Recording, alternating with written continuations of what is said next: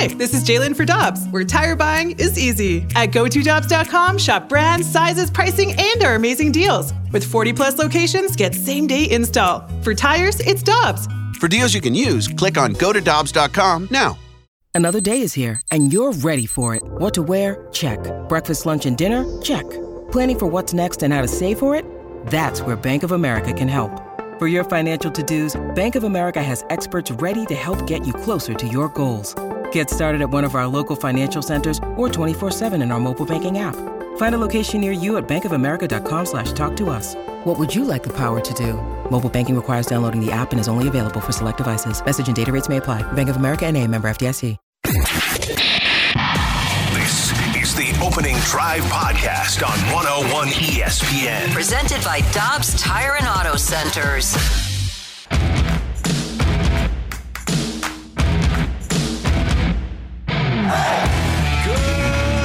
Everyone, and welcome to the Opening Drive on 101 ESPN. Happy Friday Eve. That's right. It's a Thursday morning, so you can treat this like a Friday if you so desire. It's 7 o'clock. Your time check brought to you by Clarkson Jewelers, an officially licensed Rolex jeweler, with Brooke Grimsley and Super Bowl champ Kerry Davis. I'm Randy Carricker, and that means if you can treat it like a Friday, that basically you can take today off. Uncle Randy said you could. How you guys doing? Oh, no. Oh, yes. Is that official? If Uncle Randy says it, does anybody question it? Nope, they do not. I've been around, you know. You have been. There's going to be a lot of people all of a sudden turning around on the highway, just like a mass exodus. I'm going home. Yeah. I pick up a tea time. Let's see what we got here weather-wise. Is it going to rain today? It'll rain. Oh, it is going to rain. Okay, so find something else to do. Go bowling. You can go to just sleep. Top Golf. Sleep. Okay, all good plays. How you guys doing? The Cardinals lost 10-4, but otherwise, how you doing? Yeah, I'm doing wonderful. Why did Brooke say bowling like that? What? You don't say bowling? You said bowling? Bowling is an indoor. I haven't bowled in a long time, I guess. We need to have we haven't gotten to our pickleball competition, so we should start there before we start talking about bowling. We got gotta, lined up. We got to practice. Even there's a home run derby that's coming up, and I got to practice because it's making me nervous. I get to MC that. That's one of the advantages of being old is that you don't have to go out to Car Shield Stadium and have what happened to BK and Ferrario happen to you. You see, and I've heard that story a lot, and so I can't have that happen to me. Yeah, they were in a home run hitting contest. How many home runs did they hit? They hit 0. Oh, shoot. They hit 0. I'm going to assume that they didn't win. Yeah, that's a safe assumption. Yeah, that's a pretty safe assumption. Do we have our Aerosmith? We're giving away Aerosmith tickets today. We're going to give them away in a different way. Okay. Today, we're going to give them away at 8:45. Okay. No, 9:15. 9:15. Okay, and here's the way we're going to do this. Aerosmith has a famous song called Dream On. We have a famous app called the 101 ESPN app. Mm-hmm. We are combining the 101 ESPN app with the song Dream On. And the person that can send us a mic drop that emulates this very song portion.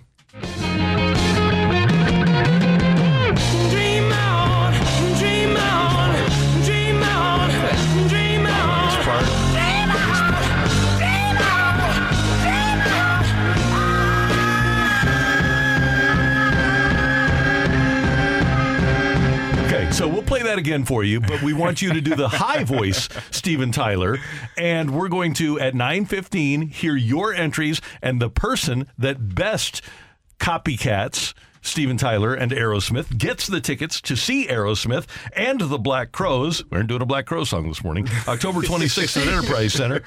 Tickets available, by the way, at 101ESPN.com. Find a bonus chance, but here's what you have to sing.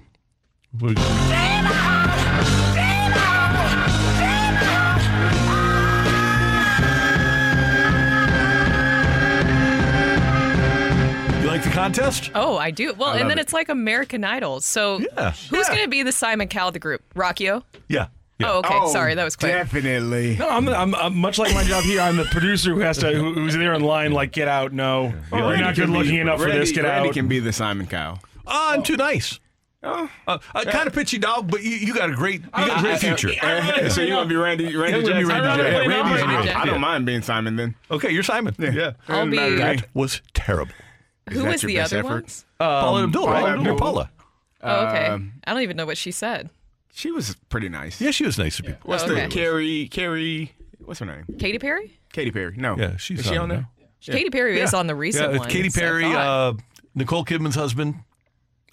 Keith Urban. Keith Urban. Yes. And Lionel Richie, right? Yeah. Oh, yeah. I haven't watched it since the first original 3. Is it on Fox or ABC now? Oh, It started. I think it was on Fox, and now it's on ABC. Who knows? Yeah, who knows? Anyway, the Cardinals did lose 10-4 last night, but the Cardinals did take the lead. Okay, the Cardinals had the lead in this game, and so if you were just invested in the first inning, and then you had something else that caused you to be indisposed, you got to hear this. Swinging a shot headed for the gap in right center. That ball is down. Goldie around second on his way to third. That'll get to the wall. Goldschmidt around third. He's going to score. Nolan cuts the bag. He's headed for third. And the Cardinals lead 1-0. Yes, Chip Carey the call on Bally Sports. 1-0 Cards in the first, followed by the former Cub. Man, this guy, you sign him to be a slugging catcher. He's unbelievable. Shot to right field. There's a base hit. Here comes Kiz around third. Here comes the throw. It's going to be up the line. Contreras does it again and says, "Boomy, Chicago." It's 2-0. Contreras actually wasn't catching last night. They gave him a rare day at DH. I honestly thought you were talking about Kisner because he said Kisner's name. Oh, yeah, there it is. You signed him to be the slugging catcher. Not really slugging, but the catcher. Then things kind of fell apart for poor Jordan Montgomery. He allows 6 runs on 7 hits in 5 innings pitched. Drew Verhagen very closely getting back to Chris Vonderhaar territory here with an inning where he allowed 3 runs. Yes. He's becoming forgettable again. And then James Nail came in, and he allowed a run on 3 hits in a couple of innings. And the Cardinals lose by a score of 10-4, and the winning streak goes by the boards. It goes away. What do you think is going on with Jordan Montgomery? He is. I think he's the ace of the staff. He is. But I feel like there are times where it's not clicking. The record would show that. And we talked about this a couple of weeks ago, or last week maybe, Randy, where I was saying him being a free agent, if you are 2-5 and end up 5-12 on the season or 5-17, that does not look good for you going forward in free agency. But with this particular team, because it's so bad, other teams are going to recognize that the Cardinal defense is bad, that the base running is bad, that if he winds up with an earned run average of 3.7 and he gives the Cardinals 200 innings and he goes 5-12 with this team, that actually might be pretty good. The front office may be okay with it, but with fans, if the Cardinals signed a pitcher that was 5-17 with a 3.76 ERA, would they be like, oh yeah, that's the guy we want? Or would they be like, what the heck are we doing? They would say, a lot of people would say that, but the numbers nerds, I didn't call them nerds, did I? I'm sorry. You can call them that again. The numbers folk will tell you that the win is an irrelevant stat. I, Carey, am somebody who likes winning, and I think that might be why you play the game. If you think winning is an irrelevant stat, you're probably a loser. I don't know. That's how I feel. You don't like winning. Yeah, you might be just a person that enjoys losing. I think that's a really good point. I mean, you either win or you lose, right? Yeah. I mean, I guess if you ain't could first, you're last. To Ricky Bobby. Exactly. What are we talking about here? And I knew this text was going to come in this morning, and props to the 636 for getting this in so quickly. 7 minutes in. Can't believe Contreras gave up 10 runs. He must not know the art of pitching. We got twofers in that one. Ooh. Yeah. We got twofers in that one. This is the interesting thing about that, Brooke, is this is going to linger every time the Cardinals don't have a good game. Every time the pitching staff goes out and has a stinker, we're going to say, oh, is this on Contreras? Because he clearly is not calling the pitches tonight. You put your team you put your player in a position that no one should have to be in, but you put your team in a place where they're going to be questioned. And Andrew Kisner, who is only doing his job, he's going to be the brunt of a lot of the questions going forward because you brought Contreras in to be the starting catcher, and now he's no longer doing that. Well, and here's the thing, though. It kind of goes back to what Oli Marmol said, where it was like, well, this is something that I'll just have to wear it. You know, we're just going to have to wear it. And that's when these jokes and stuff are going to constantly come in because, once again, kind of like that Tyler O'Neill situation earlier in the season, right now you're putting yourself, because of something so public, you're going to be under a harsher media microscope because I mean, it was very, very public and unusual to have your catcher that you signed during the offseason, and you talked about how much you needed one, you wanted one. You even applauded his bat. You understood that he was an offensive catcher, and all of a sudden you're switching him. Just, 33 games in? Mm-hmm. Yeah, that's going to get a lot of attention, and now you're going to get a lot of backlash because when you have that happen last night, Jordan Montgomery has been really good and a consistent arm for him, and then once again, it's like the same stuff we're seeing from the starting rotation. Yep. Hello? You play to win the game. You don't play to just play it. That's the great thing about sports. Thanks, Coach. Cardinals off today. They'll play in Boston Friday, Saturday, Sunday. That'll be fun, and you'll get to see Wainwright on Friday. Matt's for get there early on Saturday, and then Michaelis on Sunday. Why do you need to get there early, Randy? Because if you get there in the third inning, he ain't going to be there. NBA playoffs last night. Did I say that out loud? I'm sorry. Last night in the NBA playoffs, the Knicks stayed alive with a 112-103 win over the Heat. And Carey's Golden State Warriors dumped to the Lakers 121-106. Oh, I bumped my head. Take me off on a wheelchair. That, to me, I mean, I try not. So a couple of weeks ago, I said we were asked about questions about football players playing in the NBA and NBA players playing in the NFL, and I thought that NBA players would have a greater chance. I take that. I retract that statement after watching one Anthony Davis get. It wasn't even an elbow. It was a forearm to the eye, and he. Come on, man. Come on, man. Like, are you serious? Listen. Maybe he was really hurt. But you gotta toughen up, Buttercup. Like, come on, you that was ridiculous. Carey, I have a friend who's a huge Steelers fan. Loves the Steelers, and I was telling her this story about I was at a Steelers football Cardinals game in 1979, and Terry Bradshaw just gets flattened at the end of the first half, and he's down. He's clearly out for a couple of minutes. And it's right before halftime. He gets off and jogs off the field, and we're thinking there's no way he's coming back. And he comes back clearly concussed and leads the Steelers to a win over the football Cardinals. Yeah. And he didn't have to have a wheelchair at all. He got up after a couple minutes of being lights out and ran off the field. Randy, Terrell Davis played in the Super Bowl, and he said he couldn't even see. Migraine headaches. He had headaches so bad. And they said, all we need you to do is play action fake, and we'll score a touchdown. He couldn't see. He didn't know where to line up. He just muscle memory. Come on, AD. Come on, AD. So the Warriors are still alive, and they'll win Game 7 tomorrow. Game 6. Game 6. Yeah, Lakers lead 3-2. Yeah, so then they'll win Game 6 and then Game 7. NHL playoffs, the Maple Leafs over the Panthers by a score of 2-1. So the Maple Leafs stay alive in that series. And the Oilers took care of the Golden Knights. I have to laugh here. 4-1, game tied 2-2. And Alex Pietrangelo, I love you, baby. Alex Pietrangelo with a vicious slash of Leon Draisaitl in the closing moments with his team down 4-1. It was great. It was just so cool because I can appreciate Petro's frustration. Just the heck with it, huh? Yeah, right. Yeah, you were losing. You take this with you. Yeah, and Connor McDavid says, he should be suspended for that. No, it's the playoffs. Come on.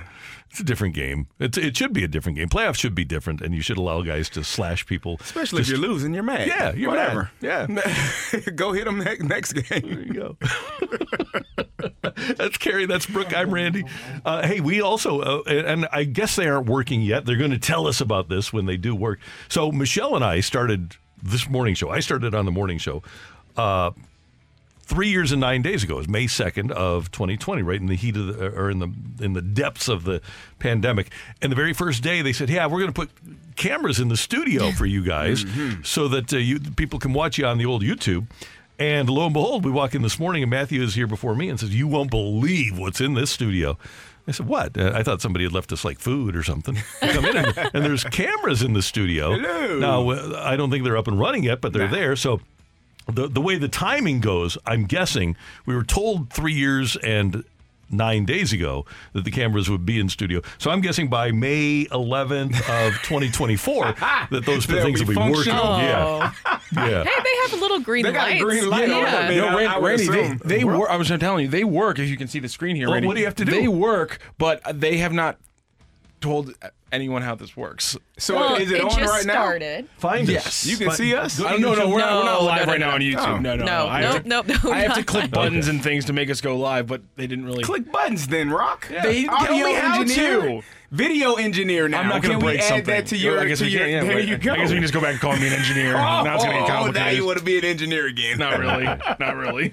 Yeah, I think we might need to get approval but first. Yeah, I mean, they set it up. They didn't really tell us. Like I said, it was a surprise to me. So, I mean, I'm excited to learn. Hopefully, we can go live by worst case scenario Monday starting next week. Well, okay, first off, can you tell me if this is like a forehead cam of me? Because the way that it's pointed at me, I told CD that people will check in to see what my forehead looks like. Yeah, oh, God. It's an 8-head. Oh, God. Okay, be gentle with the cameras, Rock. Oh, Lord. How about me? As long as I look marvelous, I'm good. So I don't know why we're doing this to you guys, but pretty soon you'll be able to watch us on the interwebs as well. Brooke, Carrie, Randy, coming up. Get your text in to the Air Comfort Service text line 314-399-9646 314-399-YO-HO. We've got Sick of It next on 101 ESPN. You're back to the Opening Drive podcast on 101 ESPN. Presented by Dobbs Tire and Auto Centers.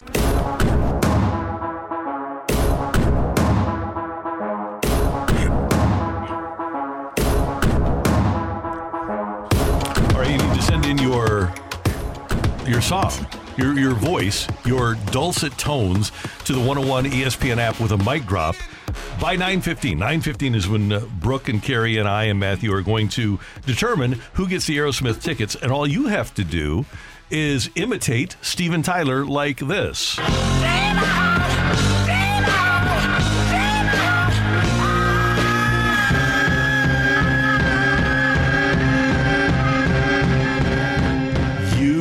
The mic drop feature and sing that, and the person who sings it best, air quotes, is going to win the Aerosmith tickets. Rocky, I think you need to give the listeners an example, just so that they're fully aware.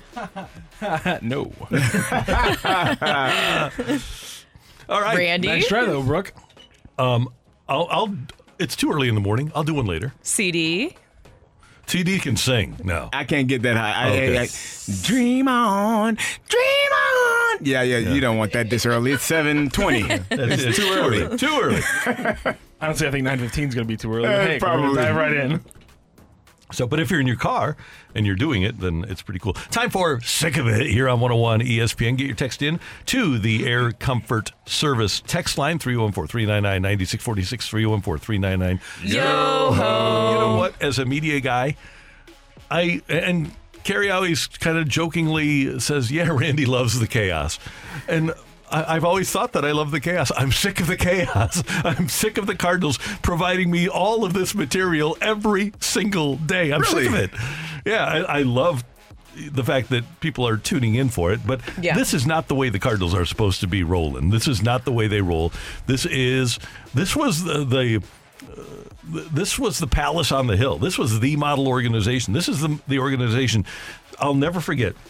2013 playoffs, and the new ownership of the Dodgers, the Guggenheim Group that owns the Dodgers now, had taken over, and they're in the playoffs against the Cardinals, and they'd made trades and signed a bunch of free agents, and that's when they said, and they still say, yeah, we really haven't figured out what budget means yet. But somebody asked Stan Kasten, the president of the Dodgers, he said, when you get this franchise going, what would you like it to be? And he pointed over to we were in the Dodgers dugout. He pointed over to the Cardinal dugout, and he said, that's the model right over there. The Cardinals are not the model anymore. And I'm sick of the fact that they aren't. Randy, you know what I'm sick of? I am sick of watching Wilson Contreras behind the plate. You know, this week, it was just awful to see the calls that he made. Hold on, no, let me finish. There was a 1-0 count where he called a cutter to Yan Gomes, and Yan Gomes hit a double, and they got a 2-run scored. Do you know Dansby Swanson went 6 for 13 in this series, and he had five of those hits, Randy, were doubles? Wilson Contreras behind the plate. I am sick of it. He did not call a good game. Any of the games during this series versus the Cubs, Dansby Swanson, I just told you about him. That game yesterday, 10-4? Are we serious, Randy? 10-4. Wilson Contreras. It wasn't Wilson Contreras. It was Andrew Kisner. Wilson Contreras has been removed from catching. So yesterday, what? Evidently, he doesn't call a good enough game. But yesterday Oh. Okay. I'm sorry. I take it back. 10-4. It's all Wilson. Wilson, what are you doing? Wilson! Sick of it. Man. I mean, they look so similar, too, Wilson Contreras and Andrew Knizner, right? It's easy to get them mixed up. Yeah, they're brothers. I've seen jokes on social media, too, where it was just like, even where Wilson obviously is clear in the dugout, like, why would he call that from the dugout? Why would he do that? What is he doing? Yeah. What is going on here? 1-0 to Cutter to Jan Gomes? Why would he call that, Randy? What are you thinking? Come on. You know, Randy, you kind of got me thinking about, too, with kind of the same similar line of thinking of where people are like, because I was reading you guys a message where somebody messaged me where they were like, the media is overblowing this, and this is the media that's really making this a bigger deal. My question to that is, why would we not talk about that? Why would we not? That would be, could you imagine if we had those moves this weekend and literally nobody talked about it? People would be like, oh, you're all getting paid by the Cardinals organization. You're not holding them accountable. You're not doing what your job. I could do your job. I'll hold them accountable. You know that's what would happen. It's a huge story. There's a reason that national media felt the need to pick it up. It's not, and look, I think something that Ollie did say that was true not too long ago is that nobody is, feeling bad for the St. Louis Cardinals because of your history and success. And that's kind of the point here, is people know how much history and success that you have, that this is a very weird thing to happen. Yeah. And I think that we need to take people behind the curtain with the media. Yes. Because every Monday, Wednesday, and Friday, in sports, we all get together on a conference call and we say, okay, what are we going to say this week? So Brooke and Carrie and Randy, everybody at our station, Frank Cusimano, Martin Kilcoyne, Charlie Marlowe, Jimmy Hayes, everybody gets together as the media and say, oh, what are we going to say now? and that happens on a national political level too. So the media is all on the same page. They don't think independently. So we just want you to know that yes, you are being victimized by a group of people on a conference call 3 times a week. Now it's Zoom. Post-COVID, it's Zoom. And Matthew. It's not paranoia if the people are out to get you, Randy. The media is essentially the man. Yeah. So we just want you to know that we do not think independently here. It is just easier to just push it off on the media, just like kind of a blanket, like that's the true scapegoat, really, is the media. Just, that media, Well, it's you guys are listening. You're tuning in. I mean, media is a lot of the times a reflection of the public and what you care about. Brief point. You are, for example, a Cardinal season ticket holder that's writing a check for $50,000 a year for 4 tickets. And the team just spent $87.5 million of money that you're paying for season tickets on a catcher that isn't going to catch. You don't think that's crazy. A story? That's crazy. I think that's a huge story. I think that's a story, too. Yeah. All right, text line. Matthew, what do you got? Sick of it. The expectation is to message everyone happy birthday, even if they're your uncle's stepfather's grandchild that you've never met. If you have a birthday today, text in right now, 314-399-9646. If May 11th is your birthday, please text in with your name right now. We may or may not know you, but we just want to hear somebody because we're going to sing happy birthday. And you know what? We're going to wish you a happy birthday. And we may never know you as we walk through Schnucks and see you in the aisle. But we do appreciate everybody. And we are going to wish everybody, knowing them or not, a happy birthday.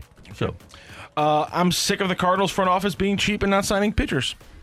Yeah, it's you like that $11 million a year for Mats? It's clearly the catcher's fault, fellas. It is, yeah. Ladies, what are we talking about? Yeah, Wilson cheap. Contreras. If you don't spend the $43 million, is that cheap?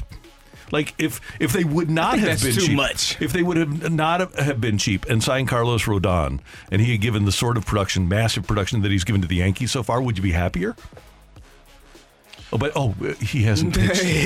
Yeah. Also, doesn't he have doesn't he have a chronic injury now? Like where it's literally never going to heal 100%? Yep. Okay, this one, kids from the 618. My son turned 1 yesterday. His name is Brooks, so this is belated. 1, 2, 3. Happy birthday to you. Happy birthday to you. Happy birthday, dear Brooks. Brooks. Happy birthday to you. How did did you miss that part of his birthday? I'm just going with a different version, I guess. What's up? That was a different version.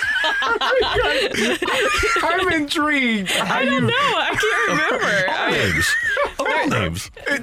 There wasn't the name that was the problem. It was the happy birthday. Brooke comes from dear. TV. She was doing the unlicensed version, so we can find. Whoopsies. Maybe there's just different versions in different areas. I'll never forget. Just a quick story. My family and I, for birthdays growing up, we used to go to this hibachi restaurant, and my grandmother is Japanese and she could speak Japanese, and we would go to the restaurant and we took her one time and they would sing to you what we thought was in Japanese, and then they came out and we were like, Grandma, like, what did you think? They're singing in Japanese, right? And she's like, no, that's Korean. We were like, oh, okay. Let's get one more sick of it in there. Sick of it. Every time anything positive happens, the Cardinals broadcasters keep saying maybe the Cardinals have turned the corner. Sick of it. The Cardinals are coming, tra-la, tra-la. The Cardinals are coming, tra-la, tra-la. The Cardinals are coming, tra-la. Here come the Cardinals. Game in 1988. Cardinals were having a rough year in 1988. Ken Wilson was the Cardinal broadcaster on TV at the time. And they're playing a game in San Francisco, and I think the score was 20-1 in the top of the ninth inning. And the Cardinals score a run to make it 20-2, and Kenny says, and here come the Cardinals. He's a beauty. Thank you, Matthew. Thank you, Randy. Thanks very much for your texts. We do appreciate it. And next up, Greg Amsinger, MLB Network, is going to join us to give us his thoughts on your St. Louis Cardinals. Well, maybe not yours anymore if you don't really want to have them. It's next on 101 ESPN. The smartest way to do your homework is Heckman Lumber. Warm weather means homework for homeowners. And if your homework means a new deck, then turn to the deck experts at Hackman Lumber. Browse the largest inventory of decking materials and deck accessories in Missouri at Hackman Lumber Company. Talk with their experts about treated lumber, cedar, TimberTech, Trex, Evergreen, and AZEK to find the best deck for you. Check out endless choices of railings, balusters, and LED deck lighting options. Hackman Lumber Company will not be undersold on in-stock decking materials, guaranteed. You can choose to do it yourself with Hackman's expert advice, or they can recommend reputable contractors to do the work for you. Hackman Lumber is an authorized Yeti dealer and also stocks a large assortment of grills, so celebrate summer with a new Big Green Egg, Weber gas or charcoal grill, and all of the accessories from Hackman Lumber. Come visit their showrooms in St. Charles, Pacific, and Troy, Missouri, or online at hackmanstl.com.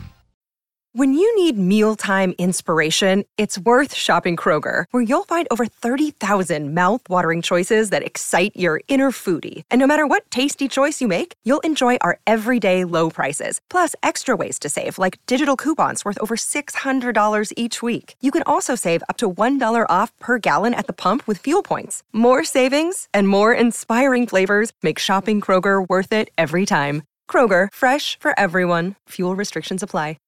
You're back to the Opening Drive podcast on 101 ESPN. Presented by Dobbs Tire and Auto Centers.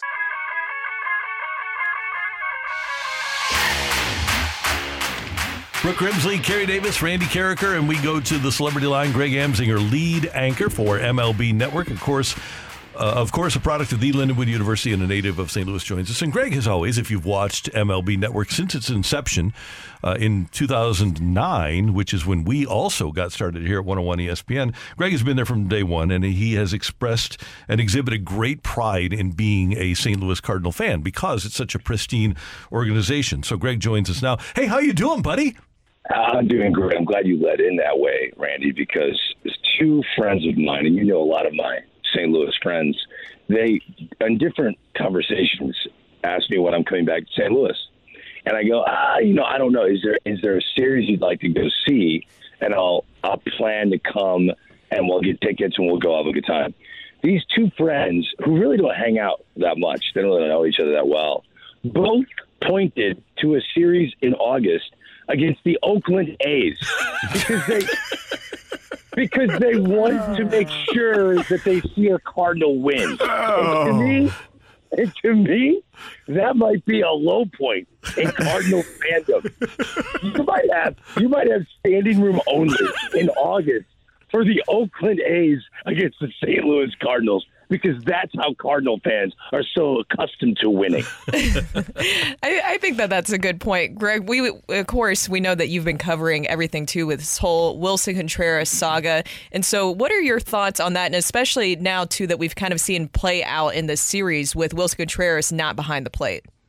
Man, it's tough to put it on a guy after less than 30 games of catching. And it's not like this guy has dramatically struggled behind the plate. We had Joe Madden, his former manager, won a World Series with him on one of our shows in the afternoon, the day of that story breaking. And he said, look, I trusted him. I know his catcher's ERA wasn't as low as Montero's or David Ross's in 2016, but the combination of his ability to throw, his ability to block pitches in the dirt, how much he cares at the plate, every one of his at-bats, he's like, we needed him playing every game. To the optics of it, especially right before going to Wrigley Field where he has to return. Anytime you look at a team, you want it to be a cohesive group. And the last thing you want is for a guy that's going to be around for 5 years to feel isolated and called out so early. There had to be a different way to go about this. There just had to. But at the moment, there's an egg on the face in the entire front office of the St. Louis Cardinals. They got a guy that doesn't fit their system. And at some point, you have to wonder, is the system a bit too complicated for the average catcher that's won a World Series ring, that's been a multiple-time All-Star? So, to me, it doesn't look good for the Cardinals that they've invested this much money in a question mark. And that is what they've got right now, a question mark. Greg, Buster Olney was on with Tim McKernan a few days ago, and he said the league believes that Contreras is done as an everyday catcher. Do you agree with that? If that's the case, then whoever in the front office of the St. Louis Cardinals believe this is the guy to replace Yadier Molina, then that person has to have a serious conversation with ownership. Because if that is the case, that he's done catching, then we've got a major problem on our hands as an organization. And I disagree with that. I think what we might have is a personality conflict. I don't think that Andrew Knizner grades out so much better than Willson Contreras behind the plate. Now, does Andrew Knizner connect with the rotation and the relievers at a different level? Maybe, but Andrew Knizner's hitting 220. Willson Contreras is in the middle of the order trying to win the game with his bat. And if he cares more about those at-bats than the average catcher, then it's understandable. But to me, this comes down to a personality issue, not exactly this guy can't. We're not talking about Kyle Schwarber playing left field, which he does every day, by the way, for the Philadelphia Phillies, which, by the way, they made it to the World Series with Kyle Schwarber playing left field, and they almost won the World Series. But this is a guy who's an all-star behind the plate. He loves to throw to bases. He's an aggressive pouncer on bunts in front of him. There are things he does well.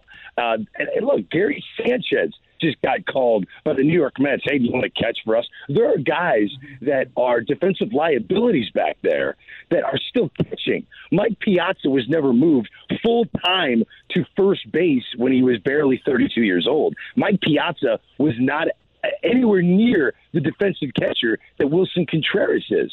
So to me, this is an organization used to one of the greatest all time and going, ooh, you're not my ex-girlfriend. This is weird. I don't think this is working out on the third date. Well, wait a minute. Your new girlfriend got a 5-year contract. So you should probably go to marriage counseling and figure something out because you got 5 years to deal with this person and you got to make sure it works.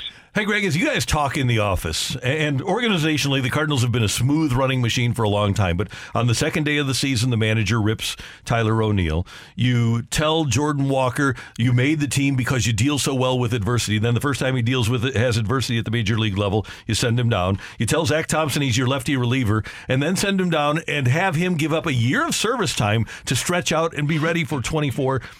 Then this Contreras situation. When you guys talk in the office about just the optics of the Cardinals right now, what are people thinking? You know, so there's a way that people talk about things in television because we're psychotic about television. We kind of get lost in our own analogies through TV. And someone brought up an analogy that kind of works for me, but I need at least 40 seconds to explain it. In television, you have a producer. That's the person that's in your ear, and they tell you, 5, 4, 3, 2, 1, you're going to break. Well, when they get promoted, because they do a good job producing and typing up the show, they become the coordinating producer. And they sit in the back row and oversee the whole show, and they let the new producer make mistakes and thrive and do all of that. To me, and what we've all said, John Mozeliak is now sitting in the back row. He's been sitting in the back row based on his title for a while, but after this new contract, he's really letting the new regime make mistakes, the new regime thrive. He's trying to take his hands away from it as much as he can. He's still integrated, no question about that, but even he said it at his press conference. This contract is really the transition of the post-Mozeliak era. And the only way that's true is if he has an approach that isn't as hands-on. So all of these new decisions and ideas and things that don't feel, quote-unquote, normal to Cardinal fans, understand that the president of baseball operations signed his final contract, and I asked him on MLB Network, it sounds like a swan song here. Is this by far your last deal? He goes, I think this is what we're doing. Yes. He's transitioning to hand this organization off, this front office off, to a new regime, new decision makers. And if John Mozeliak's doing that, he can't be micromanaging. He has to sit back and let some decisions fail and fall flat. So to me, that's what this is. This is the producer who everyone's used to producing the show, now taking a step back to the back row. And even though he's been in the back row for a couple of years, he was micromanaging the show anyway. But now he realizes that his time has come where the finish line is in plain sight. So he's getting the front office to understand he's not calling all the shots to get you guys good at it before I walk out the door when my contract's over. So to me and to other people at the network, that's what this feels like. Got it. Well, I think what's interesting about that, too, is he is still here, and I assume that he would be a big part of bringing in Willson Contreras as well. So you would think that he would be a little bit more hands-on with this and bringing in a catcher for 5 years, $87.5 million. No, he was definitely in the mix of signing Willson Contreras. But how this is working going forward, as after he signed this last contract, there's a new plan in place of how decisions are made. And it's not just all John Mozeliak. And that was per usual that all Cardinal fans are used to. Everyone in media was used to it. So now he has to understand that at some point, he's not the guy with the accountability. And the only way this organization thrives is if the new faces of accountability start making decisions.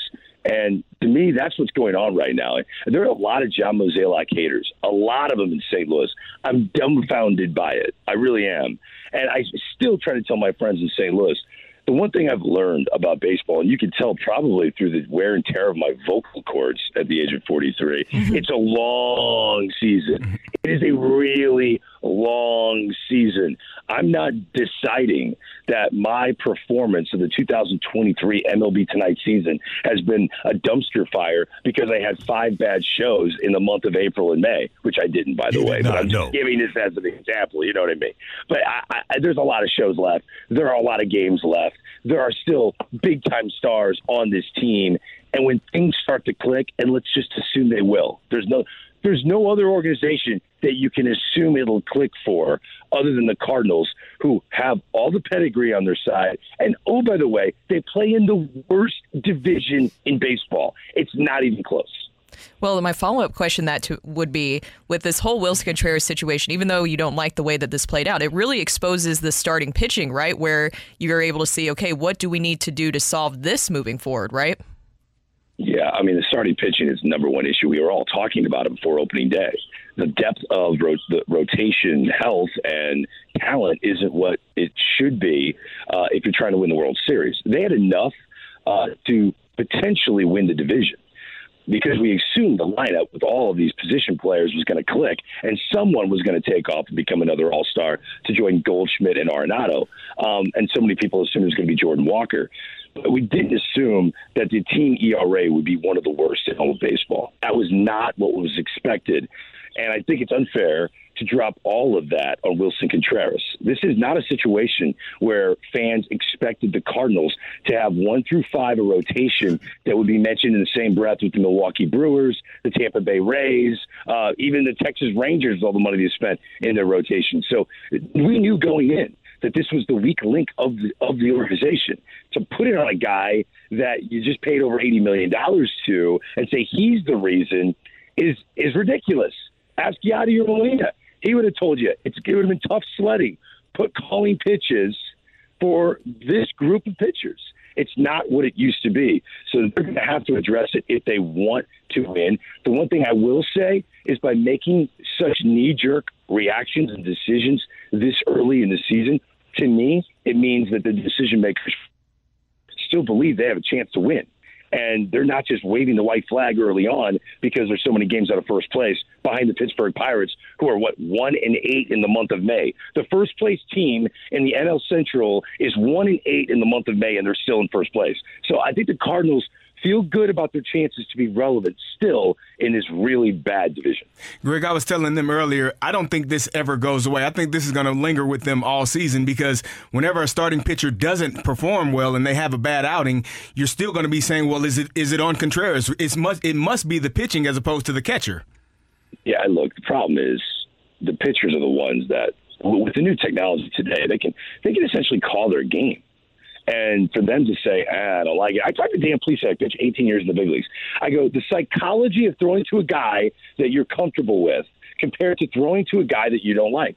And he said it's a big deal if the catcher is all about his previous at-bat, and that's the number one priority. If he's thinking about what's going on with him at the plate and he's not fully invested in everything you're doing, he's like, there's a big difference. I go, give me an example of a catcher who all he cared about was what you were throwing. Now, keep in mind, Dan wasn't even a starter. Later stages of this catcher they brought up, he was a middle reliever with the Pirates. He said Jason Kendall was everything you want to throw to. He wasn't even a big target, but he said all he cared about was you succeeding, and all he cared about was what was coming out of your hand. You never felt anything but his undivided attention and focus. I think Cardinal pitchers have been spoiled for 2 decades with Yadier Molina, who was so invested in everything that was coming out of their hand. To me, you don't need to bench Contreras. I think you need a really nice therapist to talk to all of the pitchers and understand that daddy's not coming home. The new stepfather is just fine. Don't run away. Don't pack up and leave the family. It's okay. We need a therapist for the pitchers. So basically, Wilson Contreras is getting a little, you're not my paw. Yes, and I did. I mean, you had the best paw in the world. Daddy was awesome. Yadier Molina is one of the greatest defensive catchers of all time. This is a tough act to follow. I totally understand that. Wilson Contreras had the chops and the gusto and confidence to take it on. He wanted to take on the guy that replaces Yadier Molina. It's hard to replace a legend. It is. And he's wearing it right now for making that decision. We need to get all the pitchers on board to understand Yadi's not coming back. And I don't care who you sign. I don't care who you bring up to put behind the plate. No one else is going to be Yadier Molina. Those are Hall of Fame instincts, a level you're not going to see again because catchers aren't allowed to call games the way Yadi was when he was growing up with 2 other brothers who were in the big leagues doing the same thing. This is unlike anything you'll ever see. So put it in the past. You have the stuff to thrive. Yadi proved it when he was working with you before, and he's over it. This is your new stepfather. He loves you. He loves you. All right. Hey, Greg, one more baseball thing. And this is a tweet from a former Cardinal farmhand, a guy named Paul Schwindel, who pitched for Peoria a couple of years ago. And he tweeted last week, true story. Our director of player development for the Cardinals came to town when I was playing in their system in Peoria 2 years ago and told us to stop trying to strike people out. Throw fastballs down the middle and have the hitters on base or out in 3 pitches. What do you think about that philosophy? Well, there have been outside-the-box philosophies that have been awkward and, to me, historically odd. J.D. Martinez was DFA'd by the Houston Astros because they told him, stop swinging at the first pitch. I'll never forget being on MLB Tonight, and he hit a home run opposite field on the first pitch. And this was during the Jeff Luhnow era, and he was DFA'd. J.D. Martinez was DFA'd after swinging at a first pitch and hit an opposite field home run because it was the memo sent out to all of their hitters, no one swings at the first pitch in this organization. So why would they say throw fastballs right down the middle? They're caring about the wear and tear of their pitchers. We are all obsessed with prospects and their performance in the minor leagues. Well, front offices really don't care. How many guys do you see get called up from AA who have an ERA over 5? Jack Leiter was one of the top 3 picks a couple of years ago in the draft. It looks like he's not kicking anybody out. Well, they've got him in the minor leagues working on one pitch. Throw it all the time. We know your fastball plays. They don't care if guys are getting anybody out. What they want to see is velocity and spin rate. So these are new approaches. This is a new game plan. Moneyball didn't make sense to a lot of people at the time, but looking back, you go, I get it now. They all try to have a cutting-edge philosophy that no one else is doing that will pan out in the long run. It's a game of chess, and people play it differently.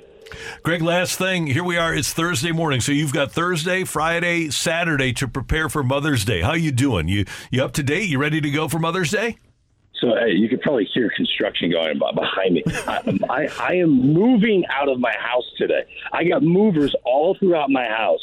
I am standing in golf clothes that don't match, which if you know me, they gotta match. You know me, that pains me. Like I didn't have time to actually put a stellar golf attire together. So I'm standing barefoot in my backyard that is not my backyard as of Friday morning. And listen to this. The new house we bought, we can't take over until July 1st. And we're going to be living what's that show? Schitt's Creek or something like that? Yeah. Uh-huh. Yeah. So we're going to be living in adjoining hotel rooms. Me, my wife, my 2 kids, and our cat. Okay?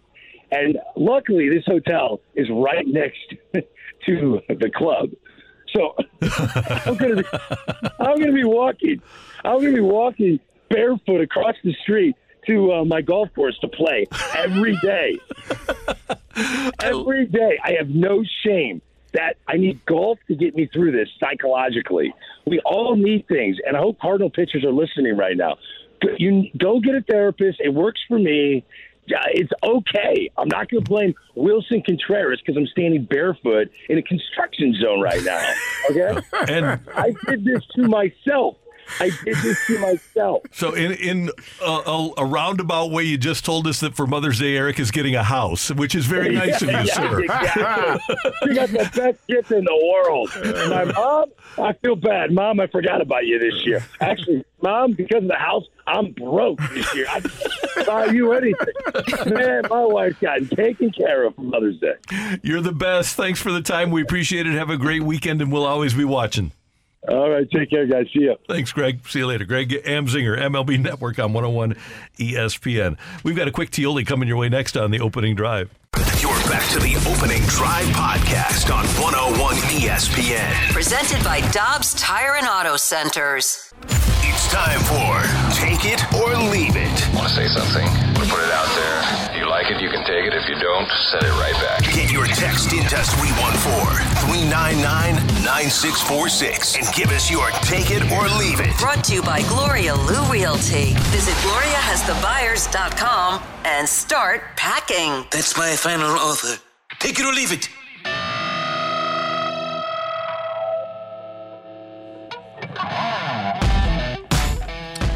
Okay, guys, take it or leave it. Text in right now, 314-399-9646, 314-399. Yo-ho! Okay, we talked a lot about the Cardinals perhaps extending Jordan Montgomery. Take it or leave it. Jordan Montgomery is a member of the Cardinals on August 1st. Oh. Trade deadline. Matthew Liberatore in the minors. I'll take it. He's a free agent. Cardinals be out of the race. He's gonna resign. Okay. Because again, it boils down to how much people want you. And you believe that even if he is 5-14, that he's going to have a lot of suitors. I just don't think that'll be the case. And so I think he's going to have to re-sign. And if his agent is smart, you kind of have to. It's like predicting the market. You his have agent to is see smart where. as Scott Boras. Yeah, I'm saying you have to. Yeah. You have to see where everything is going, and right now it's not trending in a good direction for him, record wise and run support wise. So I would be trying to get a contract now. Jordan Montgomery, minimum, mark my words, gets 125 over 5. Minimum. I could see that. I'll take that. Yeah. If I'm the Cardinals, we get that done. Yeah. And here's the biggest thing about Montgomery. He's given the Cardinals already 46 innings this year. Last year, he threw 178. The year before that, 157. He's a guy that gives his team innings, which is, in this day and age, really, really, especially for the Cardinals, really important. Yes. Randy, take it or leave it. Anthony Davis will be in street clothes tomorrow. Take it. Yeah. That's it. That's all. I'm going to take sore it neck. Yep. Sore back. How long you had it? Oh, about a week back. About a week back. Take it or leave it, guys. That was a good dad joke. I like that one. Take it or leave it, guys. And we could dive into this more a little bit later too. That Waino, he'll be starting Friday, right? Wilson Contreras will be behind the plate. Leave it. No, I think if you have a plan of getting him behind the plate, this is a good opportunity to do so. Waino can call his own game. If you're trying to get some more confidence back in him, I don't know. I don't think it's the craziest idea. The Cardinals have not been all over good optics lately. And I think if you're going to sit a guy down for a couple of weeks, you have to sit him down for a couple of weeks. I mean, is it really going to be 4 games that he figures out these complicated Cardinal processes? But was it him? And I mean, even in this series where you saw Andrew Knizner behind the plate, and that has nothing to do with Andrew, I think it's still clear that it's the starting pitching. Yes, but that's irrelevant to them because they already blamed Contreras. They're about optics. That would be, I don't know. Right? Yeah, we can assume the thing is I think I would be pleasantly surprised, but I see your point for sure. It's who they are. That's why we won't see Jordan Walker either. Well, that and 130 in the minors or whatever he's hitting. Matthew, what you got on the old text line there? When John Denton did mention that he was going to catch Waino's bullpen, I was hoping that would be the case. Also, just for like the delineation of at bats, like just breaking up the at bats, like it would make sense to one start every 5 for him to be behind there just to get Gorman and Burleson and DH and things like that. Take it or leave it. Baseball has changed more in the last 2 years than in the previous 100 years. I'm going to leave that. Yeah. I'll give you 5 years. Over 100, but it has the fact that you've gone through the opener and you don't have it anymore, the stupid stuff. But the rules changes have been pretty dramatic, and the advent of just the hardcore analytics absolutely are a huge change in the game. It's too much. Yeah. It's hadn't been for the best. It's too much. Well, the problem is that the numbers people took over, and they don't care about action or a compelling product. All they care about is, well, does the math equation work? How's our algorithm? I would like to know how many of those people actually played. And the reason why, not that you have to play the sport to talk about it or understand it, but when you are making decisions solely based off of a number or what you project the numbers to be, it doesn't always pan out that way. And so I would like to know how many of them actually played the game so that they can understand that even though they have a great set of numbers that are going to show them what they think should happen, it won't always work that way. So all 4 of the conference semifinals games in the NBA right now are at 3-2. So this texter says, take it or leave it, at least 2 of the teams down 3-2 win their series. Yeah, I'll take it. Golden State's going to win. Teams down right now are the Knicks, Warriors, 76ers, Celtics, and Suns. I could see the Celtics coming back. I could see the Knicks I think the West back. is both West teams come back.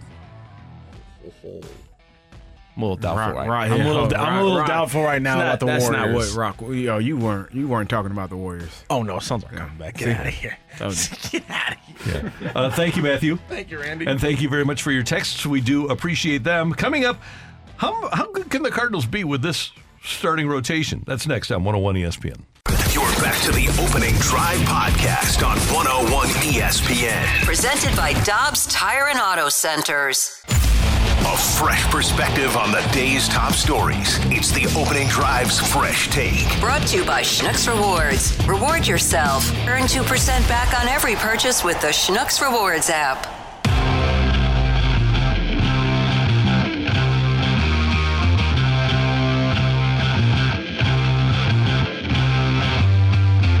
Really only had fastball. Neither Mosby pitchers were the shapes they normally are, and they really made an adjustment to get them back to where they were. So kind of just had to grind. Yeah, I was cutting my change up. Usually means I'm over rotating, so kind of just tried to make some adjustments, but then really just kind of floated them up and away, and never found the middle ground there. That's Cardinals starter Jordan Montgomery. He was a loser last night, fell to 2-5 after starting 2-0 on the season. He allowed 5 runs on 7 hits, struck out 3, and walked 3 last night. And Brooke, Carey, as you look at the Cardinals right now, and you look at the starting rotation specifically, Flaherty 2-4 with a 6.18 earned run average. Michaelis 1-1 with a 5.40. By the way, 2 decisions in 8 starts for Michaelis. As we mentioned, Montgomery now 2-5 with a 4.11. Steven Matz 0-4 with a 5.70. And then Jake Woodford, who has been deposed now, is 1-2 with a 5.40. Adam Wainwright, only 1 start under his belt, but it was not great, although he told us yesterday he thought he threw well enough. But the question becomes, how far down the line do you go? Michaelis is going to be pitching for you all year long, but Flaherty and Montgomery are free agents after this year. Steven Matz, you got rid of Zach Thompson, sent him down. Steven Matz pitched well out of the bullpen last year. So how far down the line do you go with this group of starting pitchers? Well, and this is what was interesting. I asked you guys this during the break that kind of goes back to Steven Matz. Are you surprised that they were able to pull the trigger so quickly on Willson Contreras, but not on Steven Matz? Because remember, they were even considering skipping his last start, but they went with him anyways. I mean, the thing is I think we all knew this, right? With the Willson Contreras situation, moving his job, changing his position, we knew that the problems weren't going to go away. I felt like we all figured that, and it really didn't. None of the Cardinals starting pitchers recorded a quality start in the series. None of the starters recorded an out in the sixth inning during the series as well. I mean, we knew that those problems weren't going to go away just because Willson Contreras moved. And I felt like this series, even though it's a small sample size, kind of showed that. Here's the thing. I think they did think the problems were going to go away, which is a problem in itself. If you feel like that the catcher that was calling the game or helping to make some of those decisions wasn't the right person, and then you go out and now you're still having some of those same issues, that's what I said earlier. This story is going to linger the entire season if the starting pitchers don't perform, and that was the problem to begin with. And I wonder if, in the specific case of Matz, they feel like with Contreras, they have an alternative. I wonder if they just don't have the confidence yet in the alternatives for Matz. Now, Matthew Liberatore is 3-1 with a 2.77 in 7 starts, 39 innings down in Memphis. Gordon Graceffo, probably not an option right now, 1-2 with a 4.91. Dakota Hudson, 1-1 with a 5.40. Michael McGreevy has been called up to Memphis, and he's 2-0 with a 2.41. But the people that seem to be closest to the majors are experiencing the same thing in Memphis that the Cardinal starters are experiencing here. So if it's not Matz, Liberatore would be the logical one. But do you want to put Liberatore into this culture right now where you don't trust the catcher? No. Well, and here's another question. We talked about optics with the Cardinals earlier. Do you think that bringing up Matthew Liberatore is kind of them essentially throwing in the towel with the starting rotation, that it didn't pan out like they were wanting it to? I think that would be easy to read into it. Yeah. And I also, in terms of optics, believe that. And they also don't want to, you already did Contreras. Do you want to put another $44 million in the bullpen? That's the way, if you're the front office. I tweeted last weekend when they demoted Contreras. How do you explain that to the owner? Now you're going to go to the owner and say, well, we're also going to put your $44 million lefty in the bullpen. I don't think you can throw in the towel on this season or make those. I mean, the Willson Contreras decision was a head scratcher, but I don't think you can just throw it in right now because you're 8 games back. And as you heard Greg say, the team that's leading the division was 1-8, is 1-8 in the month of May. They are 1-9 in their last 10 games, and you're still only 8 games back despite playing probably the worst baseball that I have seen in my entire life from the St. Louis Cardinals. No, I'm saying not throwing in the towel with the season. I'm saying that you're admitting that the starting rotation is not doing well. So they should have done that a while ago. But try to salvage the season by bringing somebody else up. Yes, that's admitting. Because look, how many times did we talk about it? Everybody talk about it. Starting pitching, where everybody's a little surprised that they didn't address that, going out and getting just another arm for the starting rotation. And during spring training, you're kind of like, okay, this is fine, but you don't take those games as seriously. But now as the season has started, I mean, the Cardinals starting pitchers have recorded only 6 wins in their last 38 games this season, going and combined 6 for 16. That seems like a very glaring issue. So even if your offense is putting up, I know that you guys predicted, right, Kerry, like 8 runs a game, sometimes that doesn't even work out in those situations. The thing that is intriguing to me, the Cardinals starters, there are 6 starters that they've had this season. They have a total of 7 quality starts amongst those guys. There are 4 pitchers in major leagues that have 7 quality starts themselves. Amazing. Yeah. Their entire staff has 7 total. That is the problem. You can place the blame on one person if you would like, but there are 5 or 6 guys. Oh, well, I wasn't talking about him. Oh, okay. There are 5 and 6 guys that have not performed to the level that they need to, and that's really where the onus needs to be placed. That's Kerry. That's Brooke. I'm Randy. Coming up, we've got the Birdwatch for you here on 101 ESPN. You're back to the Opening Drive podcast on 101 ESPN. Presented by Dobbs Tire and Auto Centers. We're flying down to the field to give you the latest on your St. Louis Cardinals. This is Birdwatch on the Opening Drive.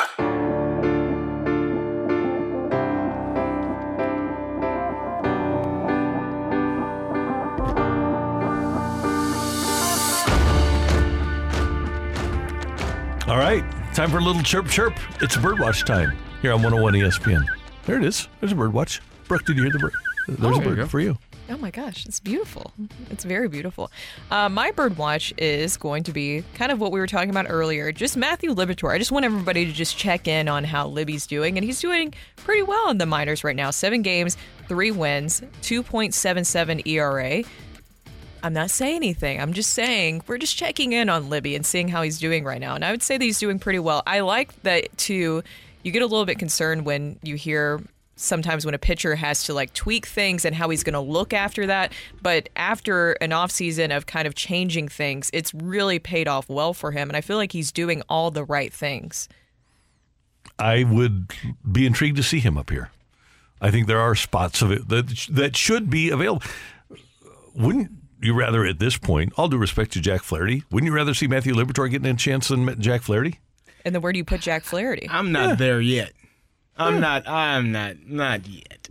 I still think Jack, I don't know if it's injury because we can't assume that he's injured or that his shoulder is not working at the level that it once did. I'm not ready to say that he's not supposed to be a starter. This is a guy that we thought would be the ace of the staff. But he's not getting any better. At worst, he's better than a few of the guys that are there now. Well, one for sure. Mets? Yeah. I think that's a coin flip. I do not. Based on their performance this year, I would say that it's a coin flip. I don't agree with that at all. That's fair. I think I would take 6.1 ERA, 5.7 ERA. If you had to choose, you would take Jack. I would take Jack Flaherty over Mats right now. 6 and 1 half dozen of the other. They're both terrible. Okay, we can agree to disagree. There you go. We can agree that they're both terrible. We can probably agree to that. Also, maybe their best long middle reliever. They made a decision for 2024 in May of 2023, which is problematic. Yeah. Zach Thompson. I mean, that's bad. just a bird chirp after that. For me, mine is Jordan Montgomery. We've talked about what this season looks like for him, what next season looks like for him. Right now, I said the Cardinals have 7 quality starts. He has 5 of them. And I know you disagree, Randy, and some of the texters disagree. I do not believe that if you have a losing record, and I'm talking 10 games, 5-15, 5-12.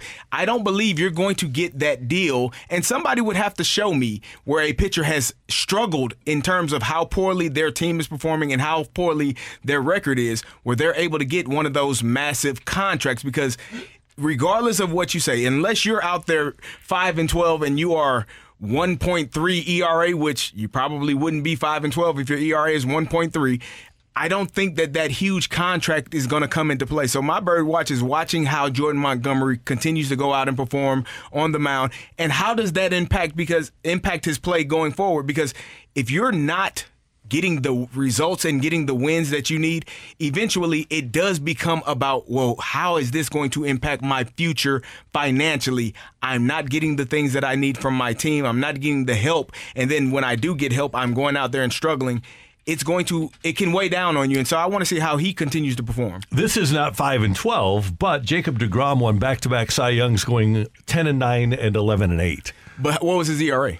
1.7 and 2.43. So under 3, meaning I am doing everything I can to help my team, and they can't get me 3 runs. Again, I just feel like if you are having those moments, 3.5, 3.6, and you're 5-12, you're leading people to believe that you're part of the problem, and it's not just your team. Even if that's not the case. I think that teams, especially in the analytics era, they're not going to look at the one-loss record. I think they're going to look at the other peripheral numbers, and and by the way, that's the way Boras will sell it too. He should. Yeah. He should blame it on everybody except for his guy. That's his job. But our job, and I just find it, I don't think that any St. Louis Cardinal fan would be okay taking a pitcher that had a 5-12 record and a 3.6, 3.7 ERA and saying this guy is going to be the ace of your staff or the number 2 pitcher. No one would believe it. People would be up in arms. People would be losing their minds if you were told that was going to happen. I think he's established at the age of 30 that he's not a number 1. But I do think that he's capable of being a number 2. And I don't know if the Cardinals can find a number 1. You always need like a top-end starter, right? Like you like that like 1-2 punch. I don't think that he would be an ace of the staff. I don't think that's the expectation. But other than this outing, I think that he's been the most impressive and at least has the most trajectory of getting you a little bit further deeper into these games. Yeah, he's been pretty good. Oh. Whoa. There we go. The Boston Red Sox are the opponent this weekend, and Boston, they've had a rough go of it, but they're still in the playoff hunt as of right now. They're 22-16, and they don't have the most impressive group of players. This just goes to show that if you are well coached and well drilled in the fundamentals, that you can give yourself a chance to win. I look at Connor Wong and Tristan Casas and Christian Arroyo and Kike Hernandez. Rafael Devers is a really nice player. They lost Trevor Story before the season. They lost Xander Bogaerts in free agency. They have Masataka Yoshida in left field. They have Jarren Duran in center. They have Alex Verdugo in right. Boston does not have an array of superstars, but they're still 22-16 in the AL East, and they're still a team that right now would be a playoff team. By the way, at 22-16, the team's starting ERA is 29th in baseball at 6.01. Just goes to show that if you're willing to play defense, if you're willing to run the bases, you can get away with a lot of shortcomings, and that's something that as you watch Boston over the weekend, you'll be able to see. That is my Birdwatch here on 101 ESPN. Coming up, Matthew, do you have a fighter? We do have a fighter, and we'll have a fight next on 101 ESPN. You're back to the Opening Drive podcast on 101 ESPN. Presented by Dobbs Tire and Auto Centers. Welcome to the fight. In the red corner, Average Joe Listener. And in the blue corner, the undisputed king of Morning Drive. Please welcome Randy Carricker.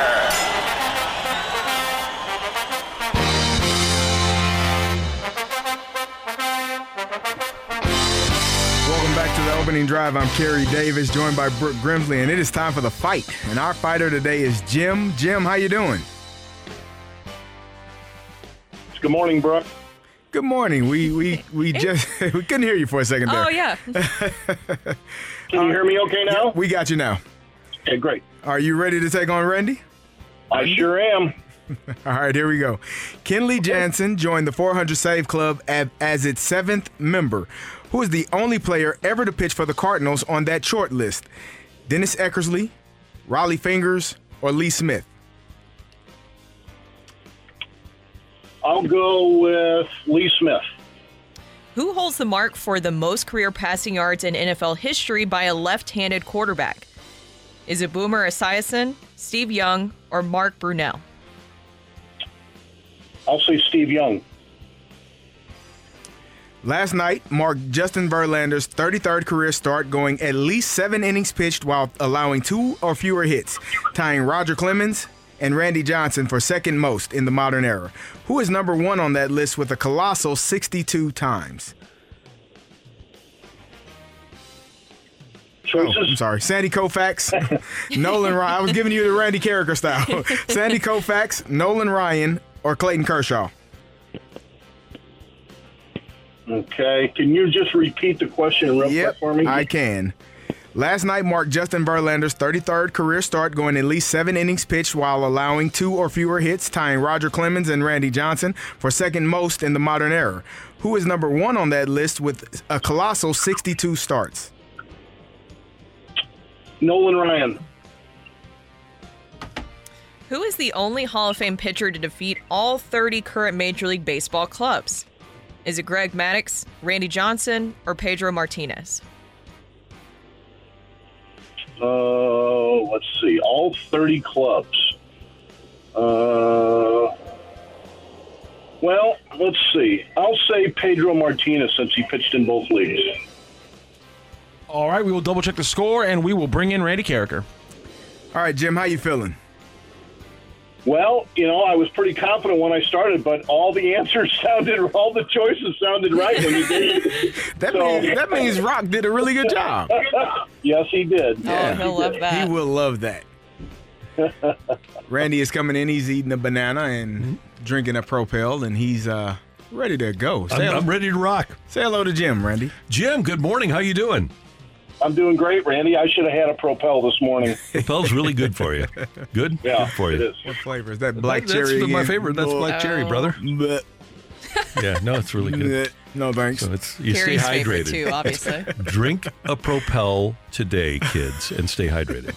I feel like you should have a sponsorship. I've never seen Definitely. someone drink so much Propel in my entire life. And Dr. Pepper. Diet Dr. Pepper.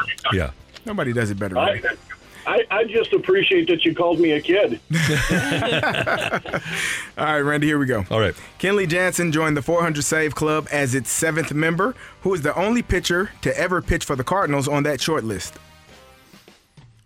So who is the only he has pitcher a to pitch career- for the Cardinals that is on that short Lee list? Smith would be the one with 474, 478, whatever he has. But yeah, he's so on that short list of 7 guys, which obviously includes Hoffman and Mariano Rivera and Billy Wagner and K-Rod is in there and Big Lee is in there. So yeah, in that group of 7, he would be the only one that pitched for the Cardinals that would be there. Who holds the mark for the most career passing yards in NFL history by a left-handed quarterback?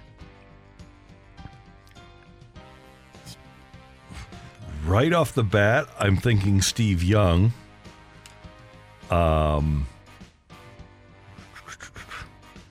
It's not Bobby Douglas, who was a lefty for the Bears back in the 70s. It's probably not Tua. It's a left-handed quarterback. It's got to be between Stabler and Young. And I think I'm going to go with Steve Young. All right, Randy. Last night marked Justin Verlander's 33rd career start, going at least 7 innings pitched while allowing 2 or fewer hits, tying Roger Clemens and Randy Johnson for second most in the modern era. Who is number 1 on that list with a colossal 62 starts? 62 starts, 7 innings or pitched, more, 2 innings, 2 hits. Or few hits. Or 2 fewer. or fewer hits.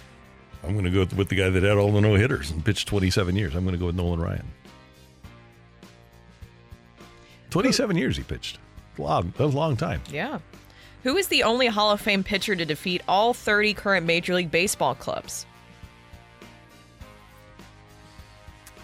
Okay, Randy Johnson, obviously, because he pitched for the Yankees and Mariners, and then pitched for the Diamondbacks, Astros, Expos, would be logical. Clemens didn't pitch for any other National League teams besides Houston. Maddox, with interleague play, Maddox could have done it. So I'm going to go Maddox or Unit.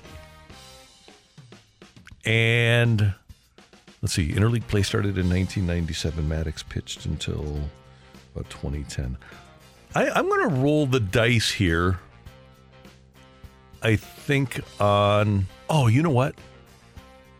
No, I'm still going to go Randy Johnson. I was going to say that he hadn't had much of an opportunity to beat the Diamondbacks, but he did pitch for, obviously, Houston and San Francisco. I'll do the lifeline. What the heck? I got the lifeline there. Okay. Greg Maddux, Randy Johnson, or Pedro Martinez? Well, that narrows it down. That narrows it down a little bit. So Maddox is there. Maddox could be the guy. Oh, no. I'm going to just play the odds here because Johnson pitched in both leagues and Maddox never pitched in the American League. I'm going to go with Randy Johnson. Another close fight, another one-question win, and this one came down to the final question. Randy Karraker vacillating between two Hall of Fame pitchers. Did he make the right decision? Ring that bell. The winner and still champion of the fight, Randy Karraker. The fight is presented by Golf Discount of St. Louis, with the most experienced club fitters in town. Why shop anywhere else? Just win, baby. Good job, Rock. Thank you very much. He's Another so happy. 3-2 win. I'm very sorry, Jim. Randy got that last one right at the very end, and he beat you with it.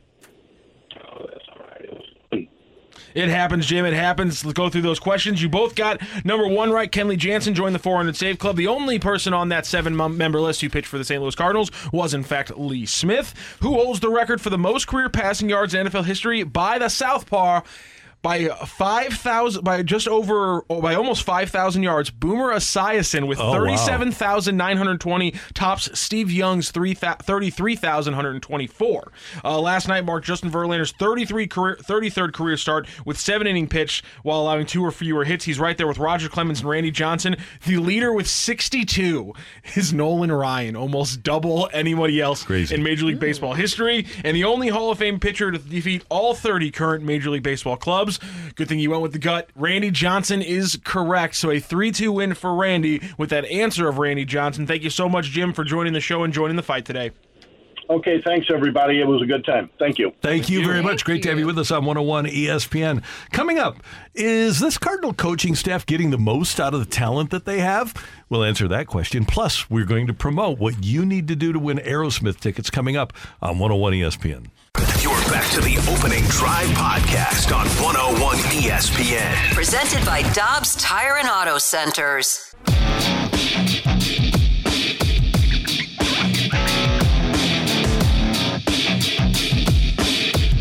I know some some executive VPs and executives and stuff like that. Mm-hmm. One of the big catchphrases, we talk about it in sports. One of the big catchphrases in 2023 is synergy, right? Synergy. You want to create synergy among your corporation. So here's what we're doing. We've got this mic drop feature with the 101 ESPN app that we want to promote. We want you to have the app. And we also have tickets to give away. So what we've done today is create synergy by providing you a motivation to download the 101 ESPN app and use the mic drop feature. And if you use it correctly, you can win Aerosmith tickets. Here's what you need to do. Go see Aerosmith with special guests, the Black Crowes, on October 26th at Enterprise Center. Tickets for the farewell tour are on sale now, and you can get all the ticket details and find a bonus chance to register tickets at 101ESPN.com or on the 101 app. But here's how we're going to pick our winner today for Aerosmith tickets for October 26th at Enterprise Center. Get the 101 ESPN app, click on that mic drop, and mic drop us as you imitate Aerosmith.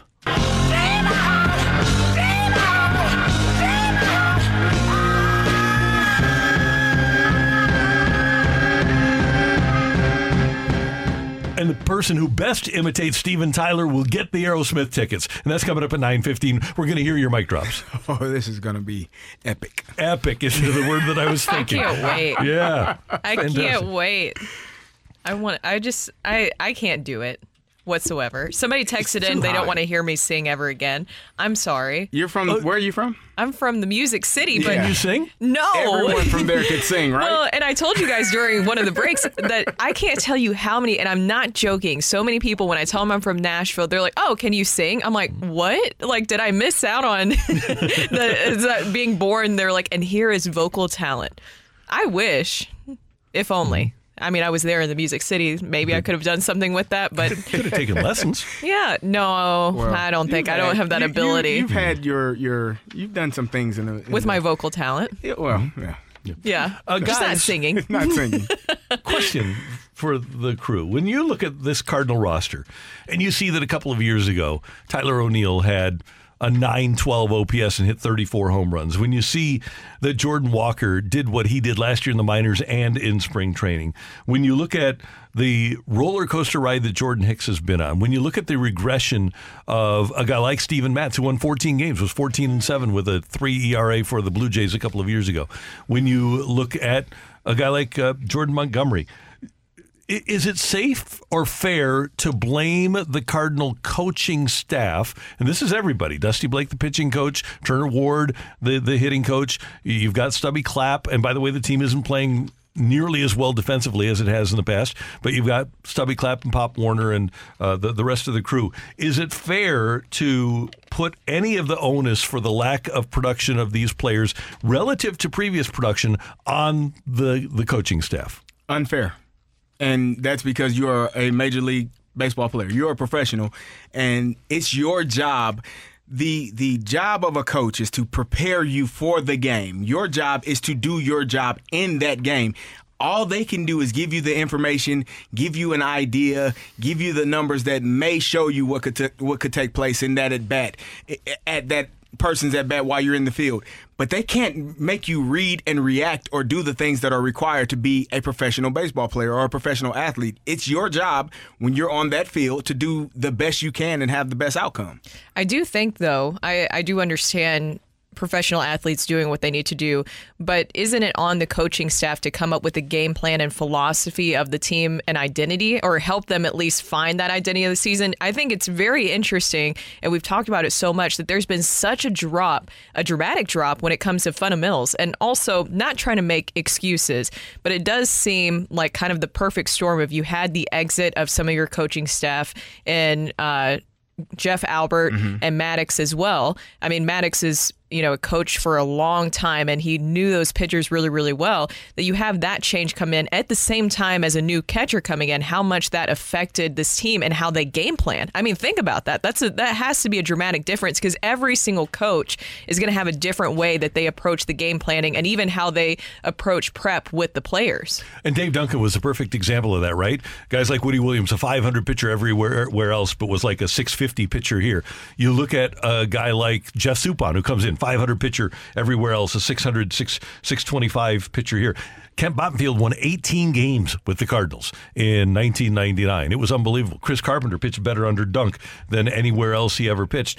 There are certain individuals that have the ability to get the most out of their charges. Dick Vermeil always said the thing that he was proudest of as a coach was that he was able to get people to do things that they didn't think they can do. I go back, guys, to Tony La Russa wanting to bench David Freese right before the 2011 playoffs started. And Mark McGuire tells the story. I'm driving down 40. I'm on the phone with Tony, and he's saying, I'm going to bench Freese. And McGuire says, don't do it. Don't do it.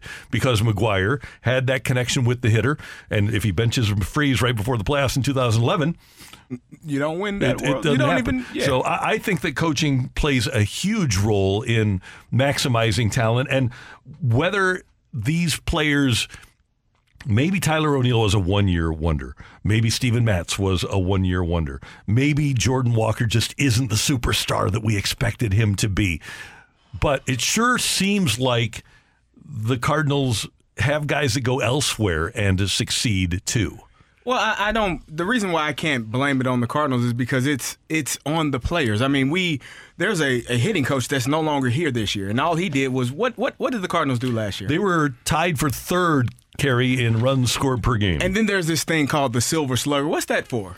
That's for being the best hitter at your position. How many of those guys did they have on the roster last year? They had a few. They had the third baseman, the first baseman. And then there's also an MVP, which is the best player of the league. How many of those guys did we have? That was there was a first and a third place finisher. Okay, those two Silver Slugger guys. Yeah. So again, the players did well, yet that hitting coach is no longer here because people thought when they struggled down the stretch, it's the hitting coach's fault. It's his fault. They're showing up to his house. You are mad if you think that the coach is the one doing or not doing the job. It is on the player. It is their job to figure it out. My job as a coach is to prepare you for the moment. Your job as a player is to shine in that moment. That's it. That's the simple part of it. And if you're unable to do that as a player, I can't look at the coaches and say, well, you're not doing a good enough job. Now, if you're not prepared, I've seen some game plans in football and in different sports where a team was completely out-coached and unprepared. Those are two totally different things than not performing when the opportunity presents itself. Well, and I think what we're seeing here, too, just kind of reading between the lines with what the Cardinals are saying and some of the players as well, is that Yadi was almost like another coach, right? With his ability, with his game planning, how he approached things with his pitchers, how he handled things with the other guys on the team as well. So you lose that as well going into this season. And that's a huge role for Willson Contreras to step into. But once again, it's just like, I don't think anybody expected him to be Yadi. He was brought in to be Willson Contreras. But going back to the coaching situation too, the Jeff Albert thing will always be a sore subject, I feel like, here in St. Louis. But from just being around him, the players really worked well with him. I mean, Paul Goldschmidt would talk about working with Jeff Albert a lot. They really respected Jeff Albert and the work that he did with them. And so much so that his philosophy, right, Randy, was allowed to kind of be pushed throughout the entire Cardinals system. The entire Cardinals system. And Mo was shocked when he couldn't bring Jeff Albert back. He did. Jeff Albert left of his own volition.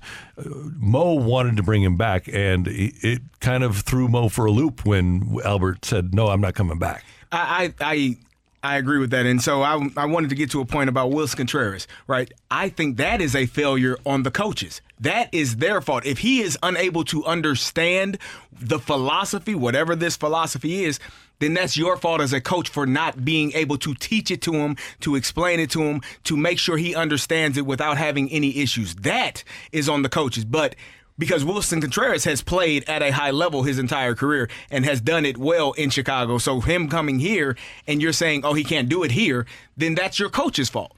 But any other situation, it's generally the players that need to perform better. And I do think the Cardinals organizationally have a tendency to overcomplicate things. Mo told us a couple of years ago when Michelle was on the show, he called Jeff Albert's hitting philosophy a high-level curriculum.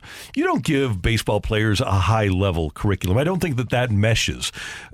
When you have something that historically has been simple for 150 years, then stick with it.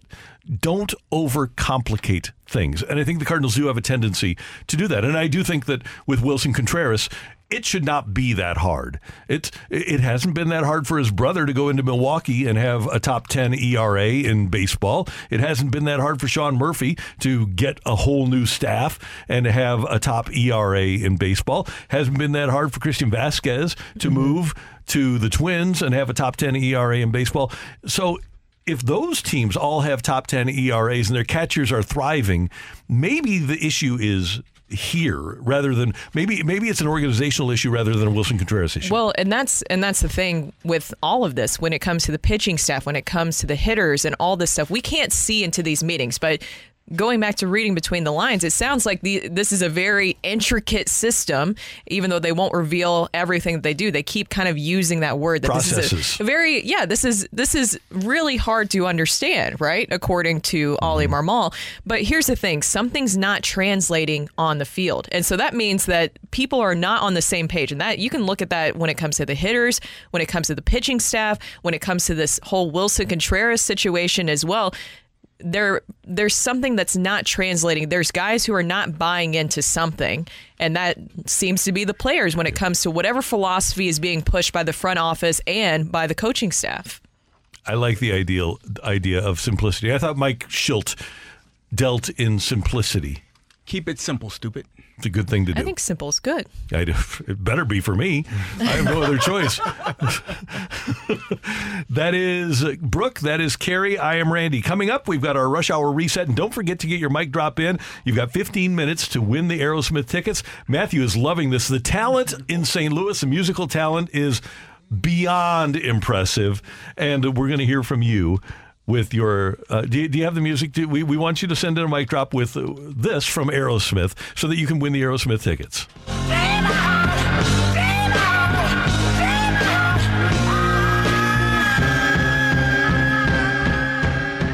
There you go. That's at 9:15. But coming up next, the Rush Hour Reset on 101 ESPN. You're back to the Opening Drive podcast on 101 ESPN. Presented by Dobbs Tire and Auto Centers. It's time to recap the biggest sports stories of the day on the Opening Drive with a Rush Hour Reset. Brought to you by Clubhouse Turf, your exclusive partner of Celebrity Greens. We're redefining private golf.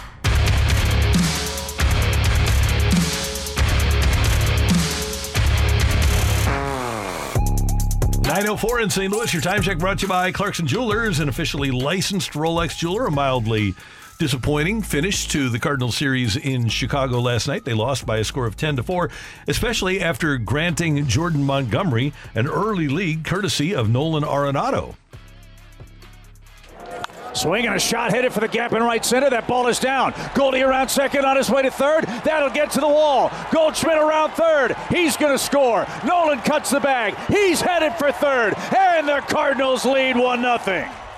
How about those Redbirds up 1-0? And then in the third inning, top of the third, you've got Kisner reaching on an infield single. You got Edman Yes, that's right. Tommy Edman sacrificed Kisner over. That did happen. Look at that. Yep. You had Goldie strike out, and then the Cardinal catcher stepped in. Shot to right field. There's a base hit. Here comes Kiz around third. Here comes the throw. It's going to be up the line. Contreras does it again and says, "Boomy, Chicago." It's 2-0.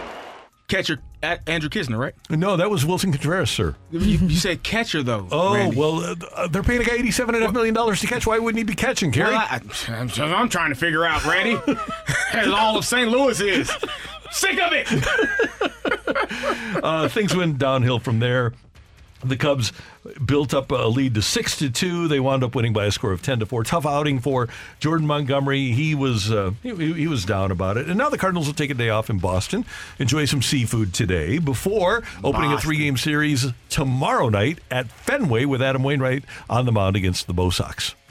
Do the Celtics play tonight? I believe so, yes.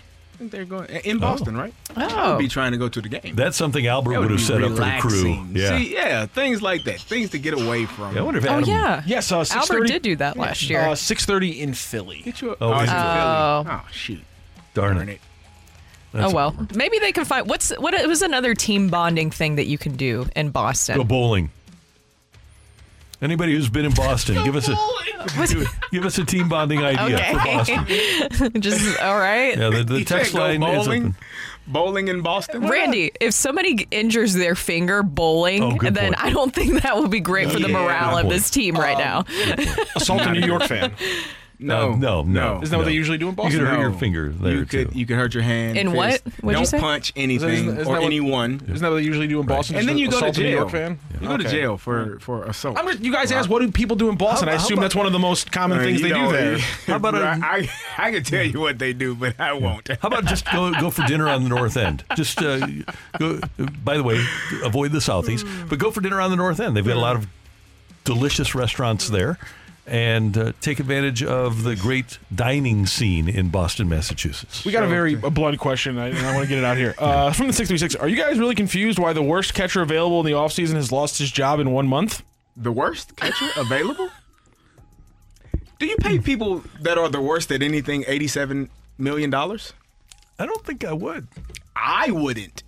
So then you would have to assume that someone didn't do their homework. And Greg Amsinger said it earlier. If the decision is for him to never be an everyday catcher again, the person that brought this decision to the forefront of the Cardinals front office needs to take a step forward and say his last words.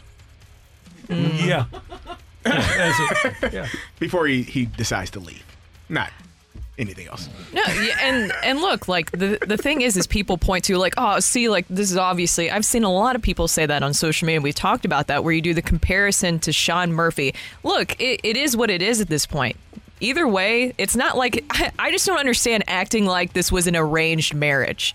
Like, you knew fully what you were getting into. You courted, you dated. They even went down to Florida for a nice little evening to discuss things. And then you proposed. You're the one that got the ring and proposed. And then just to be like, no, I like what Greg said about you got to go through marriage counseling. I love that thought process, because it is on the pitchers when you are so comfortable with Yadi. Yadi, I'm sure, took away any anxiety you may have. Any pitch that you felt should have been a strike. He's probably having conversations that you don't know about with the ump. He's framing pitches extremely well. And now you got a new person that it just is not as familiar, and you're uncomfortable. And instead of saying, hey, let's work to make this thing comfortable because you're going to be here, it feels like they decided to go in a different direction and kind of put him on the chopping block and saying it's all on him. It just doesn't, it's just not a good look. I like this text from the 314. I read it to you guys earlier. This Cardinal front office makes me feel like when I was in school and I would get the right answer, but was told I was wrong because I didn't do the work the right way. Yeah, kind of feels that way. You get that feel, no doubt. The high curriculum means high grading, right? Yep. And by the way, going back to the texter from the 636, my little piece of advice for you would be to go to baseballreference.com and type in 2 words, Gary Sanchez, if you think that Wilson Contreras was the worst catcher available during the offseason. Well, and if it's not this huge giant secret that he's not the best at calling a game, you don't think the Cardinals were also maybe aware of that and maybe didn't have the right process? Or we're talking about processes, right? Yeah. Did they not do the right process of kind of planning this out? Because it's not a surprise he was coming. It's almost like the Major League Baseball rules where we've talked about we haven't seen them really utilize them. It's not a surprise that these rules were coming. Exactly. Randy, you say that, but who's going to get more starts at catcher over the next 2 weeks? Wilson Contreras or Gary Sanchez? Oh, I think Contreras still will. Okay. Didn't Sanchez sign a minor league deal? I don't think he's in the majors yet. Yeah, I guess a minor league deal. So maybe he will. Carrie's Golden State Warriors were winners over the Lakers last night, 121-106.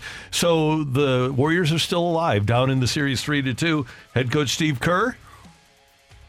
There's always that belief based on the success these guys have had and the confidence they've built up together, the continuity. So. I think our guys were disappointed. We couldn't wrap up Game 4 after playing pretty well for most of the game.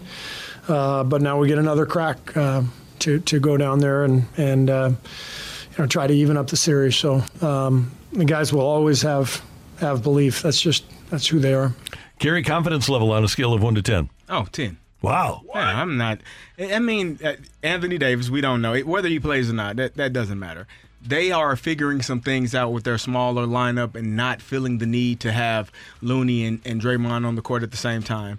And it's just they have been here before. They are, 4-time champions. They understand how to fight back in the series and how to come out of there with a win. Now, the only concern for me would be on the road because they've stunk all season. But I think there was a stat that they've won at least one road game in every playoff series that they've played in since this whole run started. So I'm not too worried about it. The one thing that does concern me, if you watch Jordan Poole on the bench, it is sad and ridiculous.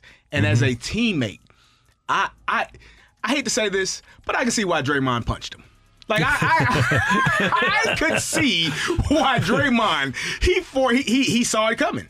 He was trying to discipline him as best as he could before the season started, punch him in the face and say, "Hey, brother, don't do this." And he's still doing it. He should get punched again. I just feel that way. Fair enough. As a teammate. Fair enough. You don't act that way when you're winning, man. It ain't about you. It's Bingo. hard to watch. Exactly. That is our Rush Hour Reset here on 101 ESPN. Coming up, we're going to display some of the superb musical talent that exists in the St. Louis metro area as we try to provide a lucky listener a chance to score tickets to Aerosmith with the Black Crowes October 26th at Enterprise Center. We're going to hear some of St. Louis's best and brightest on the music scene next on 101 ESPN. You're back to the Opening Drive podcast on 101 ESPN. Presented by Dobbs Tire and Auto Centers.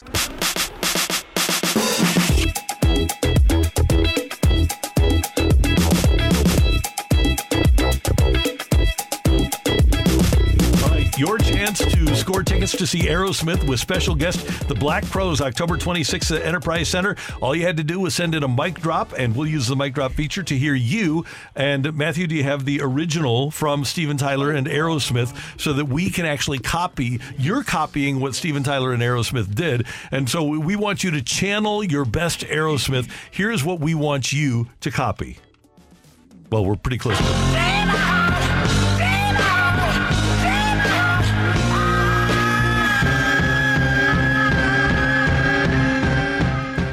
Okay, so we have our notepads going. Can I get a quick over-under? More bad or good? I'm going to say more good. More good? Yep. Everybody can sing, but can they sing well? That's the question. That is right? a very good point. That's and did we already say 1 through 5 is the grading system for each one? So we'll listen and then we'll give them a 1 through 5. Is that what it is? Yeah, that is. Is five being the highest? Yeah. 5 being the highest. Okay. So and we've got a list of names here. We've got Don, James, Ryan, Liz, Mark.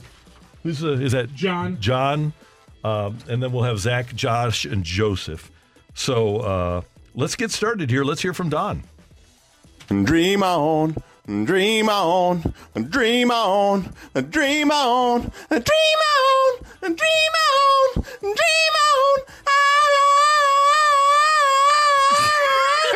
Don. That was not bad, Nice Don. closing effort there. He had a little bit of like a twang where maybe he could do some country. That wasn't bad. It was not bad. I was worried. I was too at the beginning.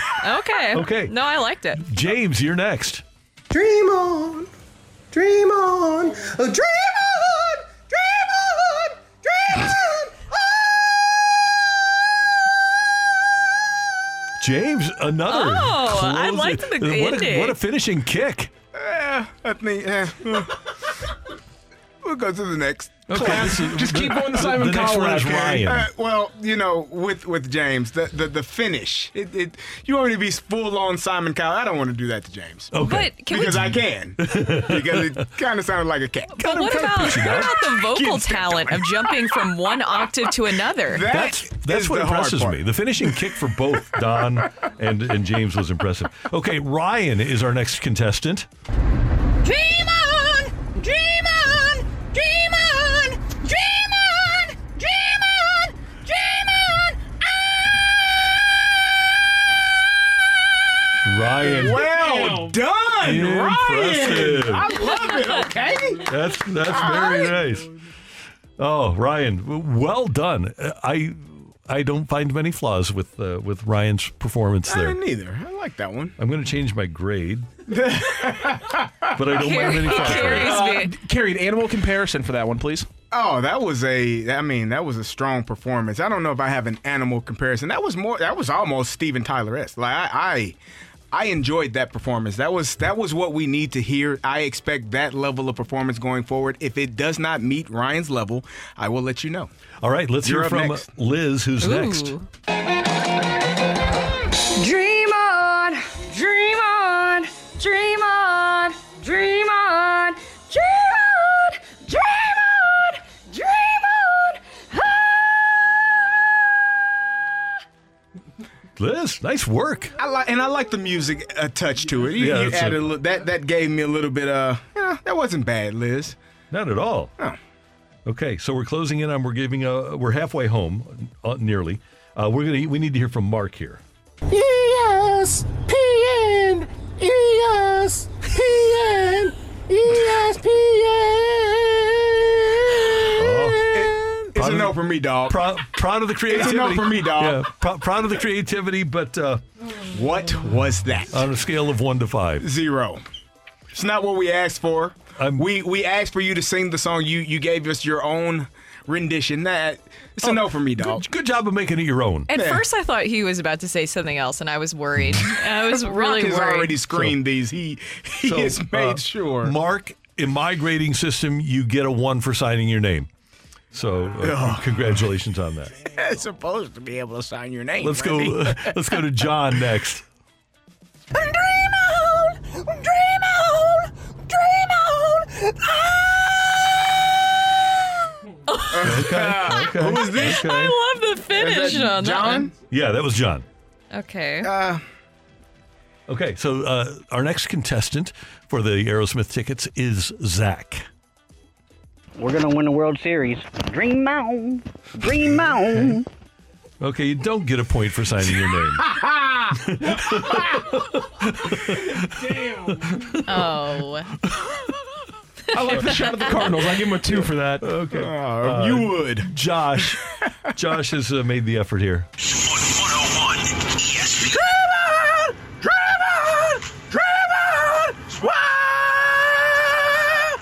Okay.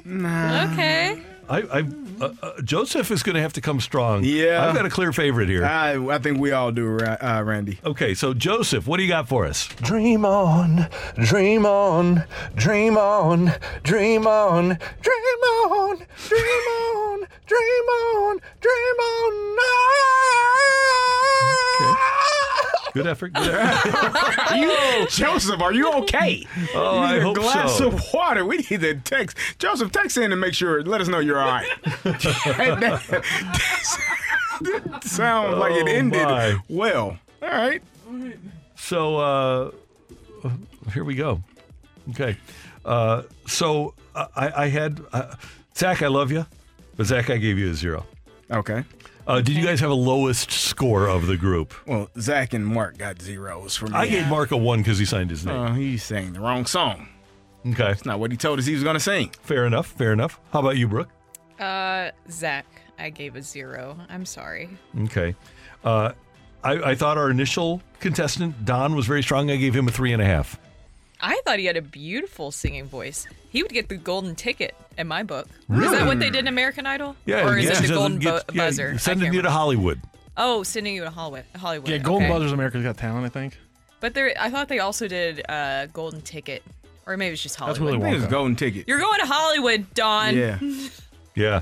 Okay, so how about a winner then? Let's pick out a winner. Who got 5s? Ryan. Ryan got a 5 from Carrie Ryan Davis. got a 5. Ryan, I gave Ryan a 5 also. Ryan, dog, your performance was stellar. You hit the right notes. You did exactly what we asked for. We wanted to hear that sound, and you brought it to the stage today for us, dog. You're going to Hollywood. You're going to, what is it? He's going to Aerosmith. You're the Aerosmith. one. That's right. Wow. Can we play him again? Can we get Ryan up again? Can we hear him one more time? Ryan was strong. He's going to Aerosmith October 26th at Enterprise Center with the Black Crowes, and you can still get tickets. All you need to do is find a bonus chance to win at 101ESPN.com or on the 101 app. Here's Ryan again. Dream on, dream on, dream on, dream on, dream on, dream on. That was very, very well done.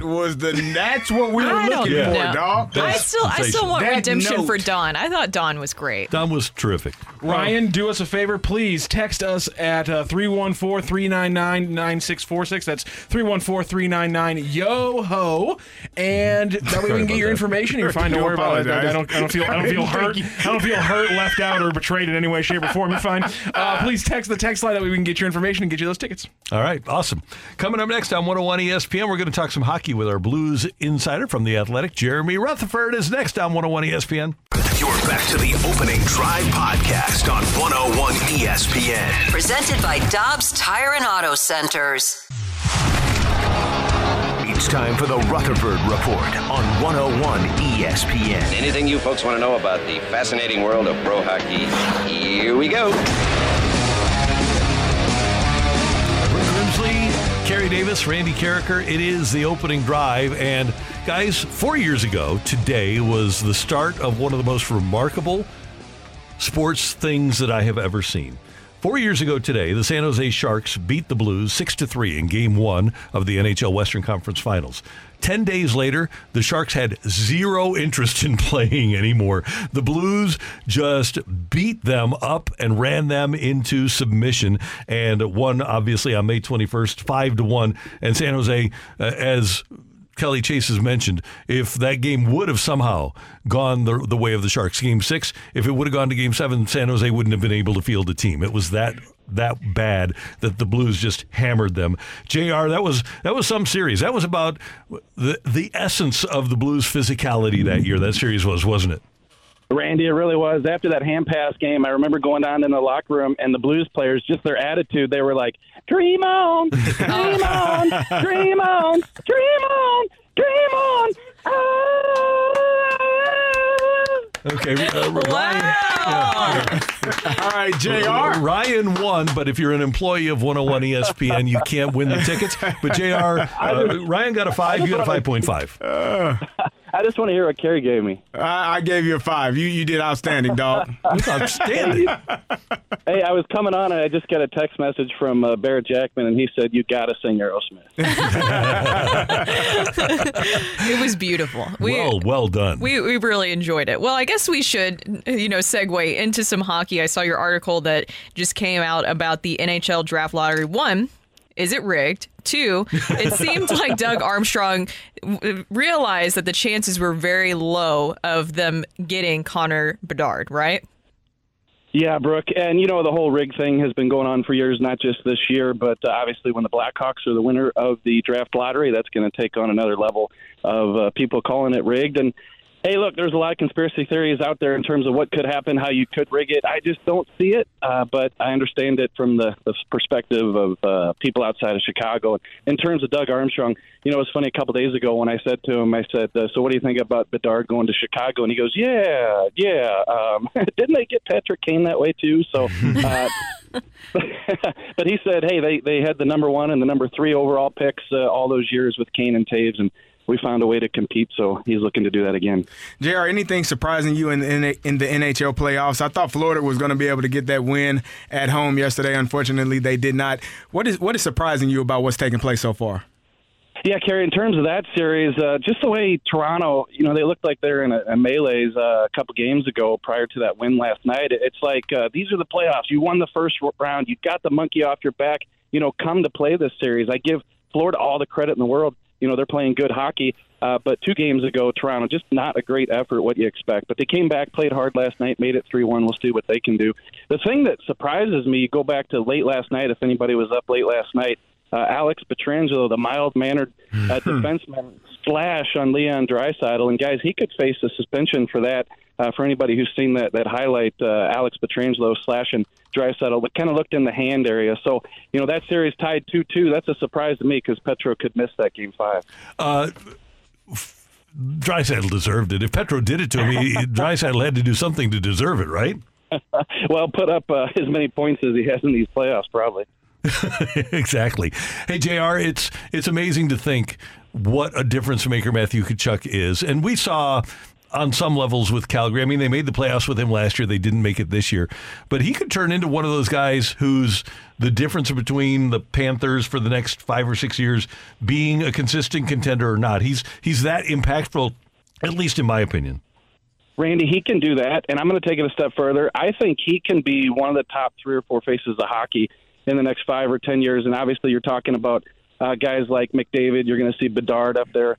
And I realize that Tkachuk is a different type of player, but that's the kind of guy he is in terms of being able to do it all. He could be the Team USA captain at the next Olympics if indeed the NHL goes and plays there. We had so much fun, Haley Sullivan and I, at the Athletic this past week, working on this Tkachuk piece, and you had to go back and talk to a lot of people close to Matthew growing up. And, the few things that stick out in my mind about doing these interviews is they said at 12, 13 years old, he was the type of guy who went into the offensive zone knowing you had to make a play or give the extra shove, not because you were going to score on that possession, but to put it in the mind of the defenseman that maybe the next shift down. So a guy who's always thinking a couple plays ahead is Matthew Tkachuk, and I think that anticipation of the game is what makes him so successful. Well, JR, what's next is the draft, which is coming up in Nashville here soon. Do you expect the Blues to hang on to that pick? Yeah, Brooke, first of all, you going down there with us? No, I don't think so. Unless, well, you know what? This might be a good opportunity to just see maybe if Tommy's listening, get a trip to Nashville. Yeah, Tommy, let's go. Yeah, late June. So it's going to be exciting. The Blues right now with 3 first-round picks, and I did ask Doug Armstrong about these picks just a couple days ago. Again, he says he'd be shocked if they didn't make that number 10 overall pick. You know, what's going to be interesting about that number 10 is there are a couple defensemen in that neighborhood of 8, 9, 10, 11 where they're going to pick. So it'll be interesting if they go that route. I asked Doug Armstrong, you got a lot of defensemen in the system. We saw a lot of them at the end of last season come up and make cameos. But he said, yeah, but this number 10, that's a top 4 guy in the future, and that's probably what the Blues are lacking in their system. So I wouldn't see it. I wouldn't be surprised if they did go that route. And then with the later 2 picks, kind of funny, you got Toronto and you also have Dallas. That's where those 2 picks are coming from. That Rangers pick is via Dallas. And I said, Doug, are you watching the playoffs? And he said, heck yeah, I'm rooting against those 2 teams so they can get these picks higher up in the draft. So we'll see what they do with those. We all know the options. They can use the picks or they can trade one or both of them to acquire an NHL-ready player. JR, We've talked about the possibility of a Ryan O'Reilly return ever since he got traded. What's your sense right now of, and we don't know how Ryan feels about this, but what about the Blues? Yeah, as we sit here right now, you know, I'd give it somewhat of a chance, but I wouldn't probably bet on it. I think that the money's probably going to be there. We'll have to see what they do with shedding salary, but it depends what Ryan O'Reilly wants. The one thing I keep going back to is, you know, could he have had an extension here in St. Louis, because they did talk about that briefly. And what I was told, you know, talking to sides is that, you know, the money wasn't there. You know, you hate to use the term lowball offer when you're talking about a guy like Ryan O'Reilly, but it wasn't there. But maybe Doug Armstrong had in his mind he wanted that first-round pick, so he wasn't going to offer that extension at the money that he might later this offseason. So we'll see what happens. I just think the Blues are probably headed a different direction. You want to turn things over to some of the younger guys. It's a different style that they're playing now than really what Ryan O'Reilly brings. So I'd give it somewhat of a chance, Randy, but at this point, I don't know that it'll happen. JR, last thing. Who's going to win the Stanley Cup? Well, that's a good one. You know what? You talked about it a couple of days ago, Randy. I heard you. You know, it's not a team that we're used to. It's not the Pittsburghs, the Washingtons, so on and so forth. So you look at the way the series are shaping up, I still like Dallas in the West. You know, if Edmonton can get by Vegas, you never know what those skill guys can do in the playoffs. And then you look at the other side of it. You know, it looks like Carolina, they seem to be mowing over New Jersey after losing, and it looks like they could close out that series tonight. So I'm going to go with Carolina against Dallas, and I'll go Carolina for the Stanley Cup. I think that's a great call. JR, great piece at The Athletic with Army. Thanks so much for taking the time with us today, and we'll talk to you soon. All right, thanks, guys. That is our Blues Insider from The Athletic, Jeremy Rutherford, talking some hockey on 101 ESPN. We're headed down the stretch. We've got a little game of a rock and roll coming your way on 101 ESPN. You're back to the Opening Drive podcast on 101 ESPN. Presented by Dobbs Tire and Auto Centers.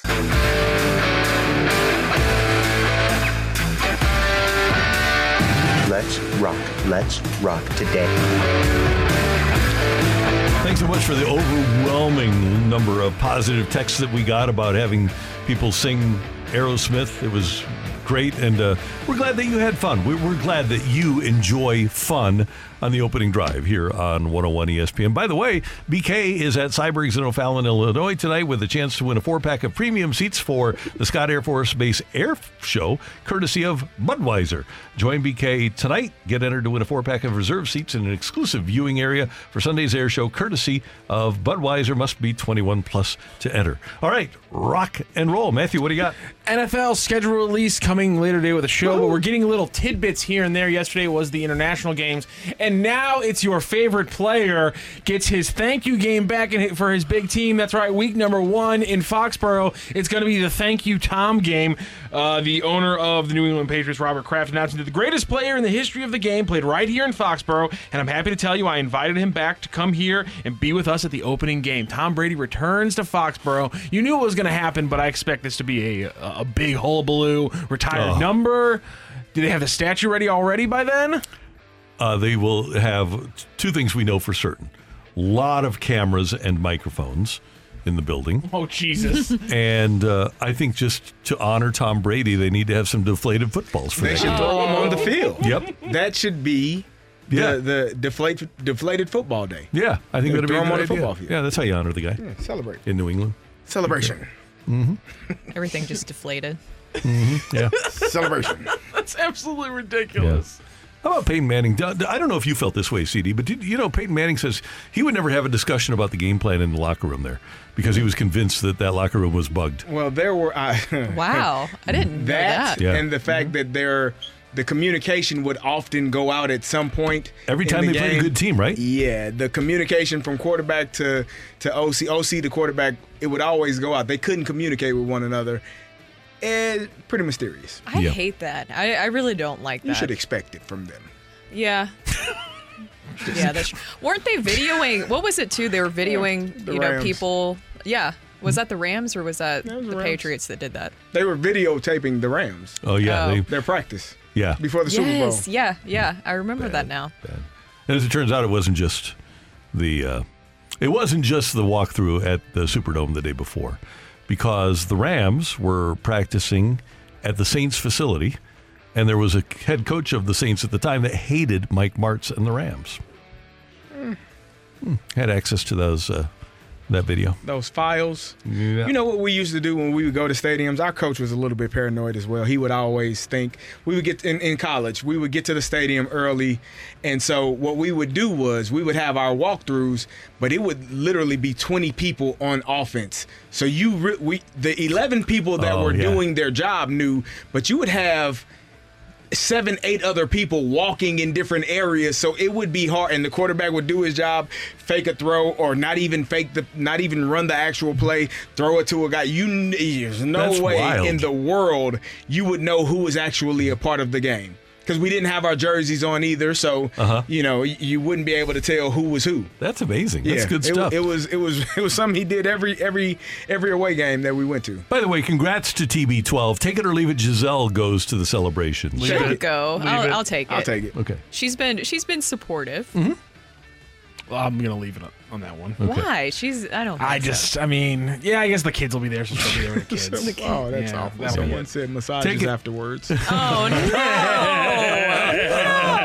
Oh, yeah, Robert. Good job, 618. Oh. We've had a rash of these stories coming out, and now there's a new one here as Colorado Rapids winger Max Alves is under investigation by his home country's public ministry. That's the public ministry of Brazil, because last year he cashed a bet on a betting app for him to get a yellow card in a game. He was subbed into a game in the 65th minute. He got that yellow card in 94 seconds. How much did he win? That part, let's see, he has been allegedly received 60,000 Brazilian dollars. I don't know what's that supposed Somebody got a problem with what this? what that would be. I think it's illegal. Oh. And so the Rapids also issued a statement. We are aware of the reports regarding a Colorado Rapids player in connection with unlawful sports gambling. We take matters of this nature seriously and seek at all times to protect the integrity of the game. The player has been removed from all team activities while MLS conducts an investigation into this matter. This coming on the heels of the Alabama baseball gambling where the coach was fired because there was a bettor that he was in correspondence with who was making bets after he was talking or texting with the Alabama baseball coach. These stories are unfortunate, but I just have a feeling this is the other side of the coin as these things become more hold popular. on here one second. Kerry, I'm sorry. Yeah. Are you suggesting that somebody associated with the Colorado Rapids would skirt the rules for their own financial gain? No. Never.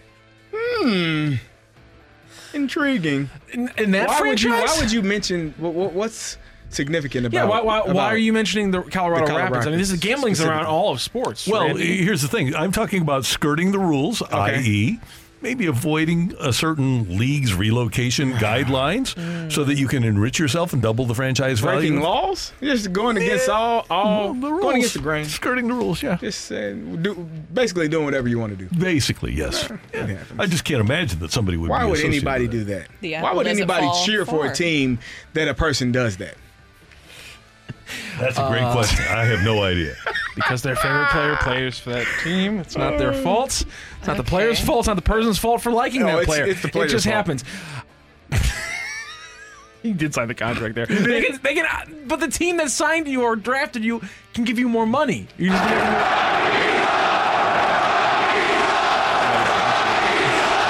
I deserve that. My question, though, because, again, this is the third kind of big story where somebody's lost their job or potentially will lose their job because some pretty clear gambling violations. We have the suspensions in the NFL.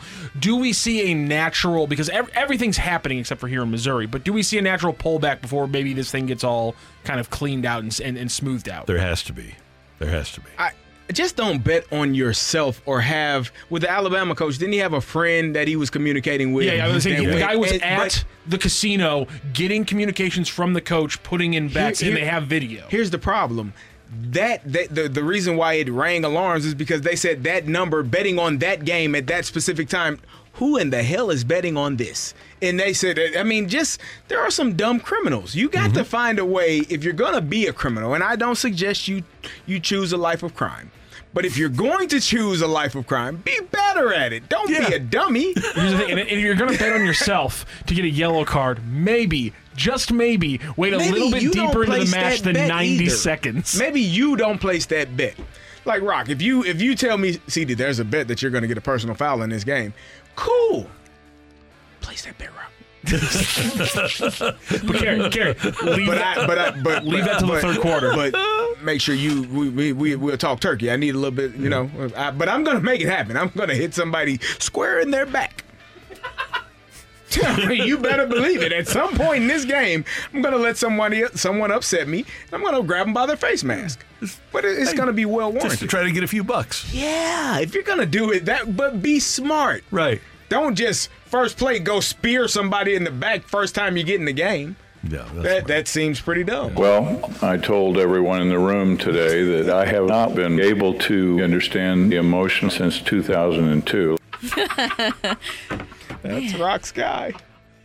Uncle Stan. He said that verbatim. Wow. Well, without getting into all the details of it, I mean, dealing with people with lower incomes wasn't something I particularly look forward to, frankly.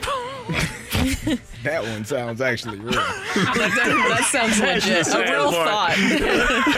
That's the sad part. Oh. Do we have anything else, or are we going to? No, that's all for rock and roll. We've got a balloon party coming up. We've got balloon T-Mac party. and Ajax coming up. I wonder if they have a great guest today. Usually, because we're starting to get a little read now on the balloon party. The day they don't work is. I'm not going to say they don't work. They don't work on the other show.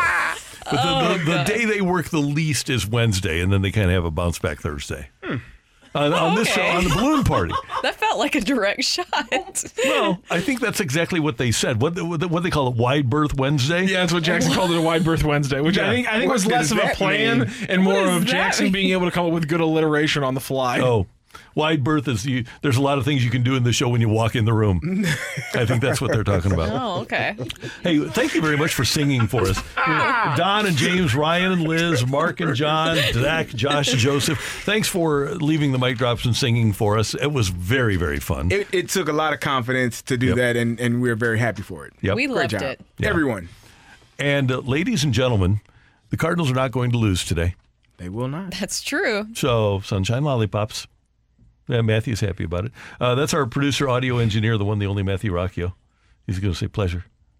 Pleasure. I don't know what he's unhappy about here. The computer doesn't want to work. Is that a surprise? There's only like two or three things that are going to make me unhappy, and the computer not working is right on top of the list. Yeah. So, Brooke, you excited about these cameras that are going to start working next year? Yeah, I keep giving it side eye because of the way that it shot at me, and I also called it the forehead cam when I sit. You're going to get a direct shot of my forehead, so enjoy that.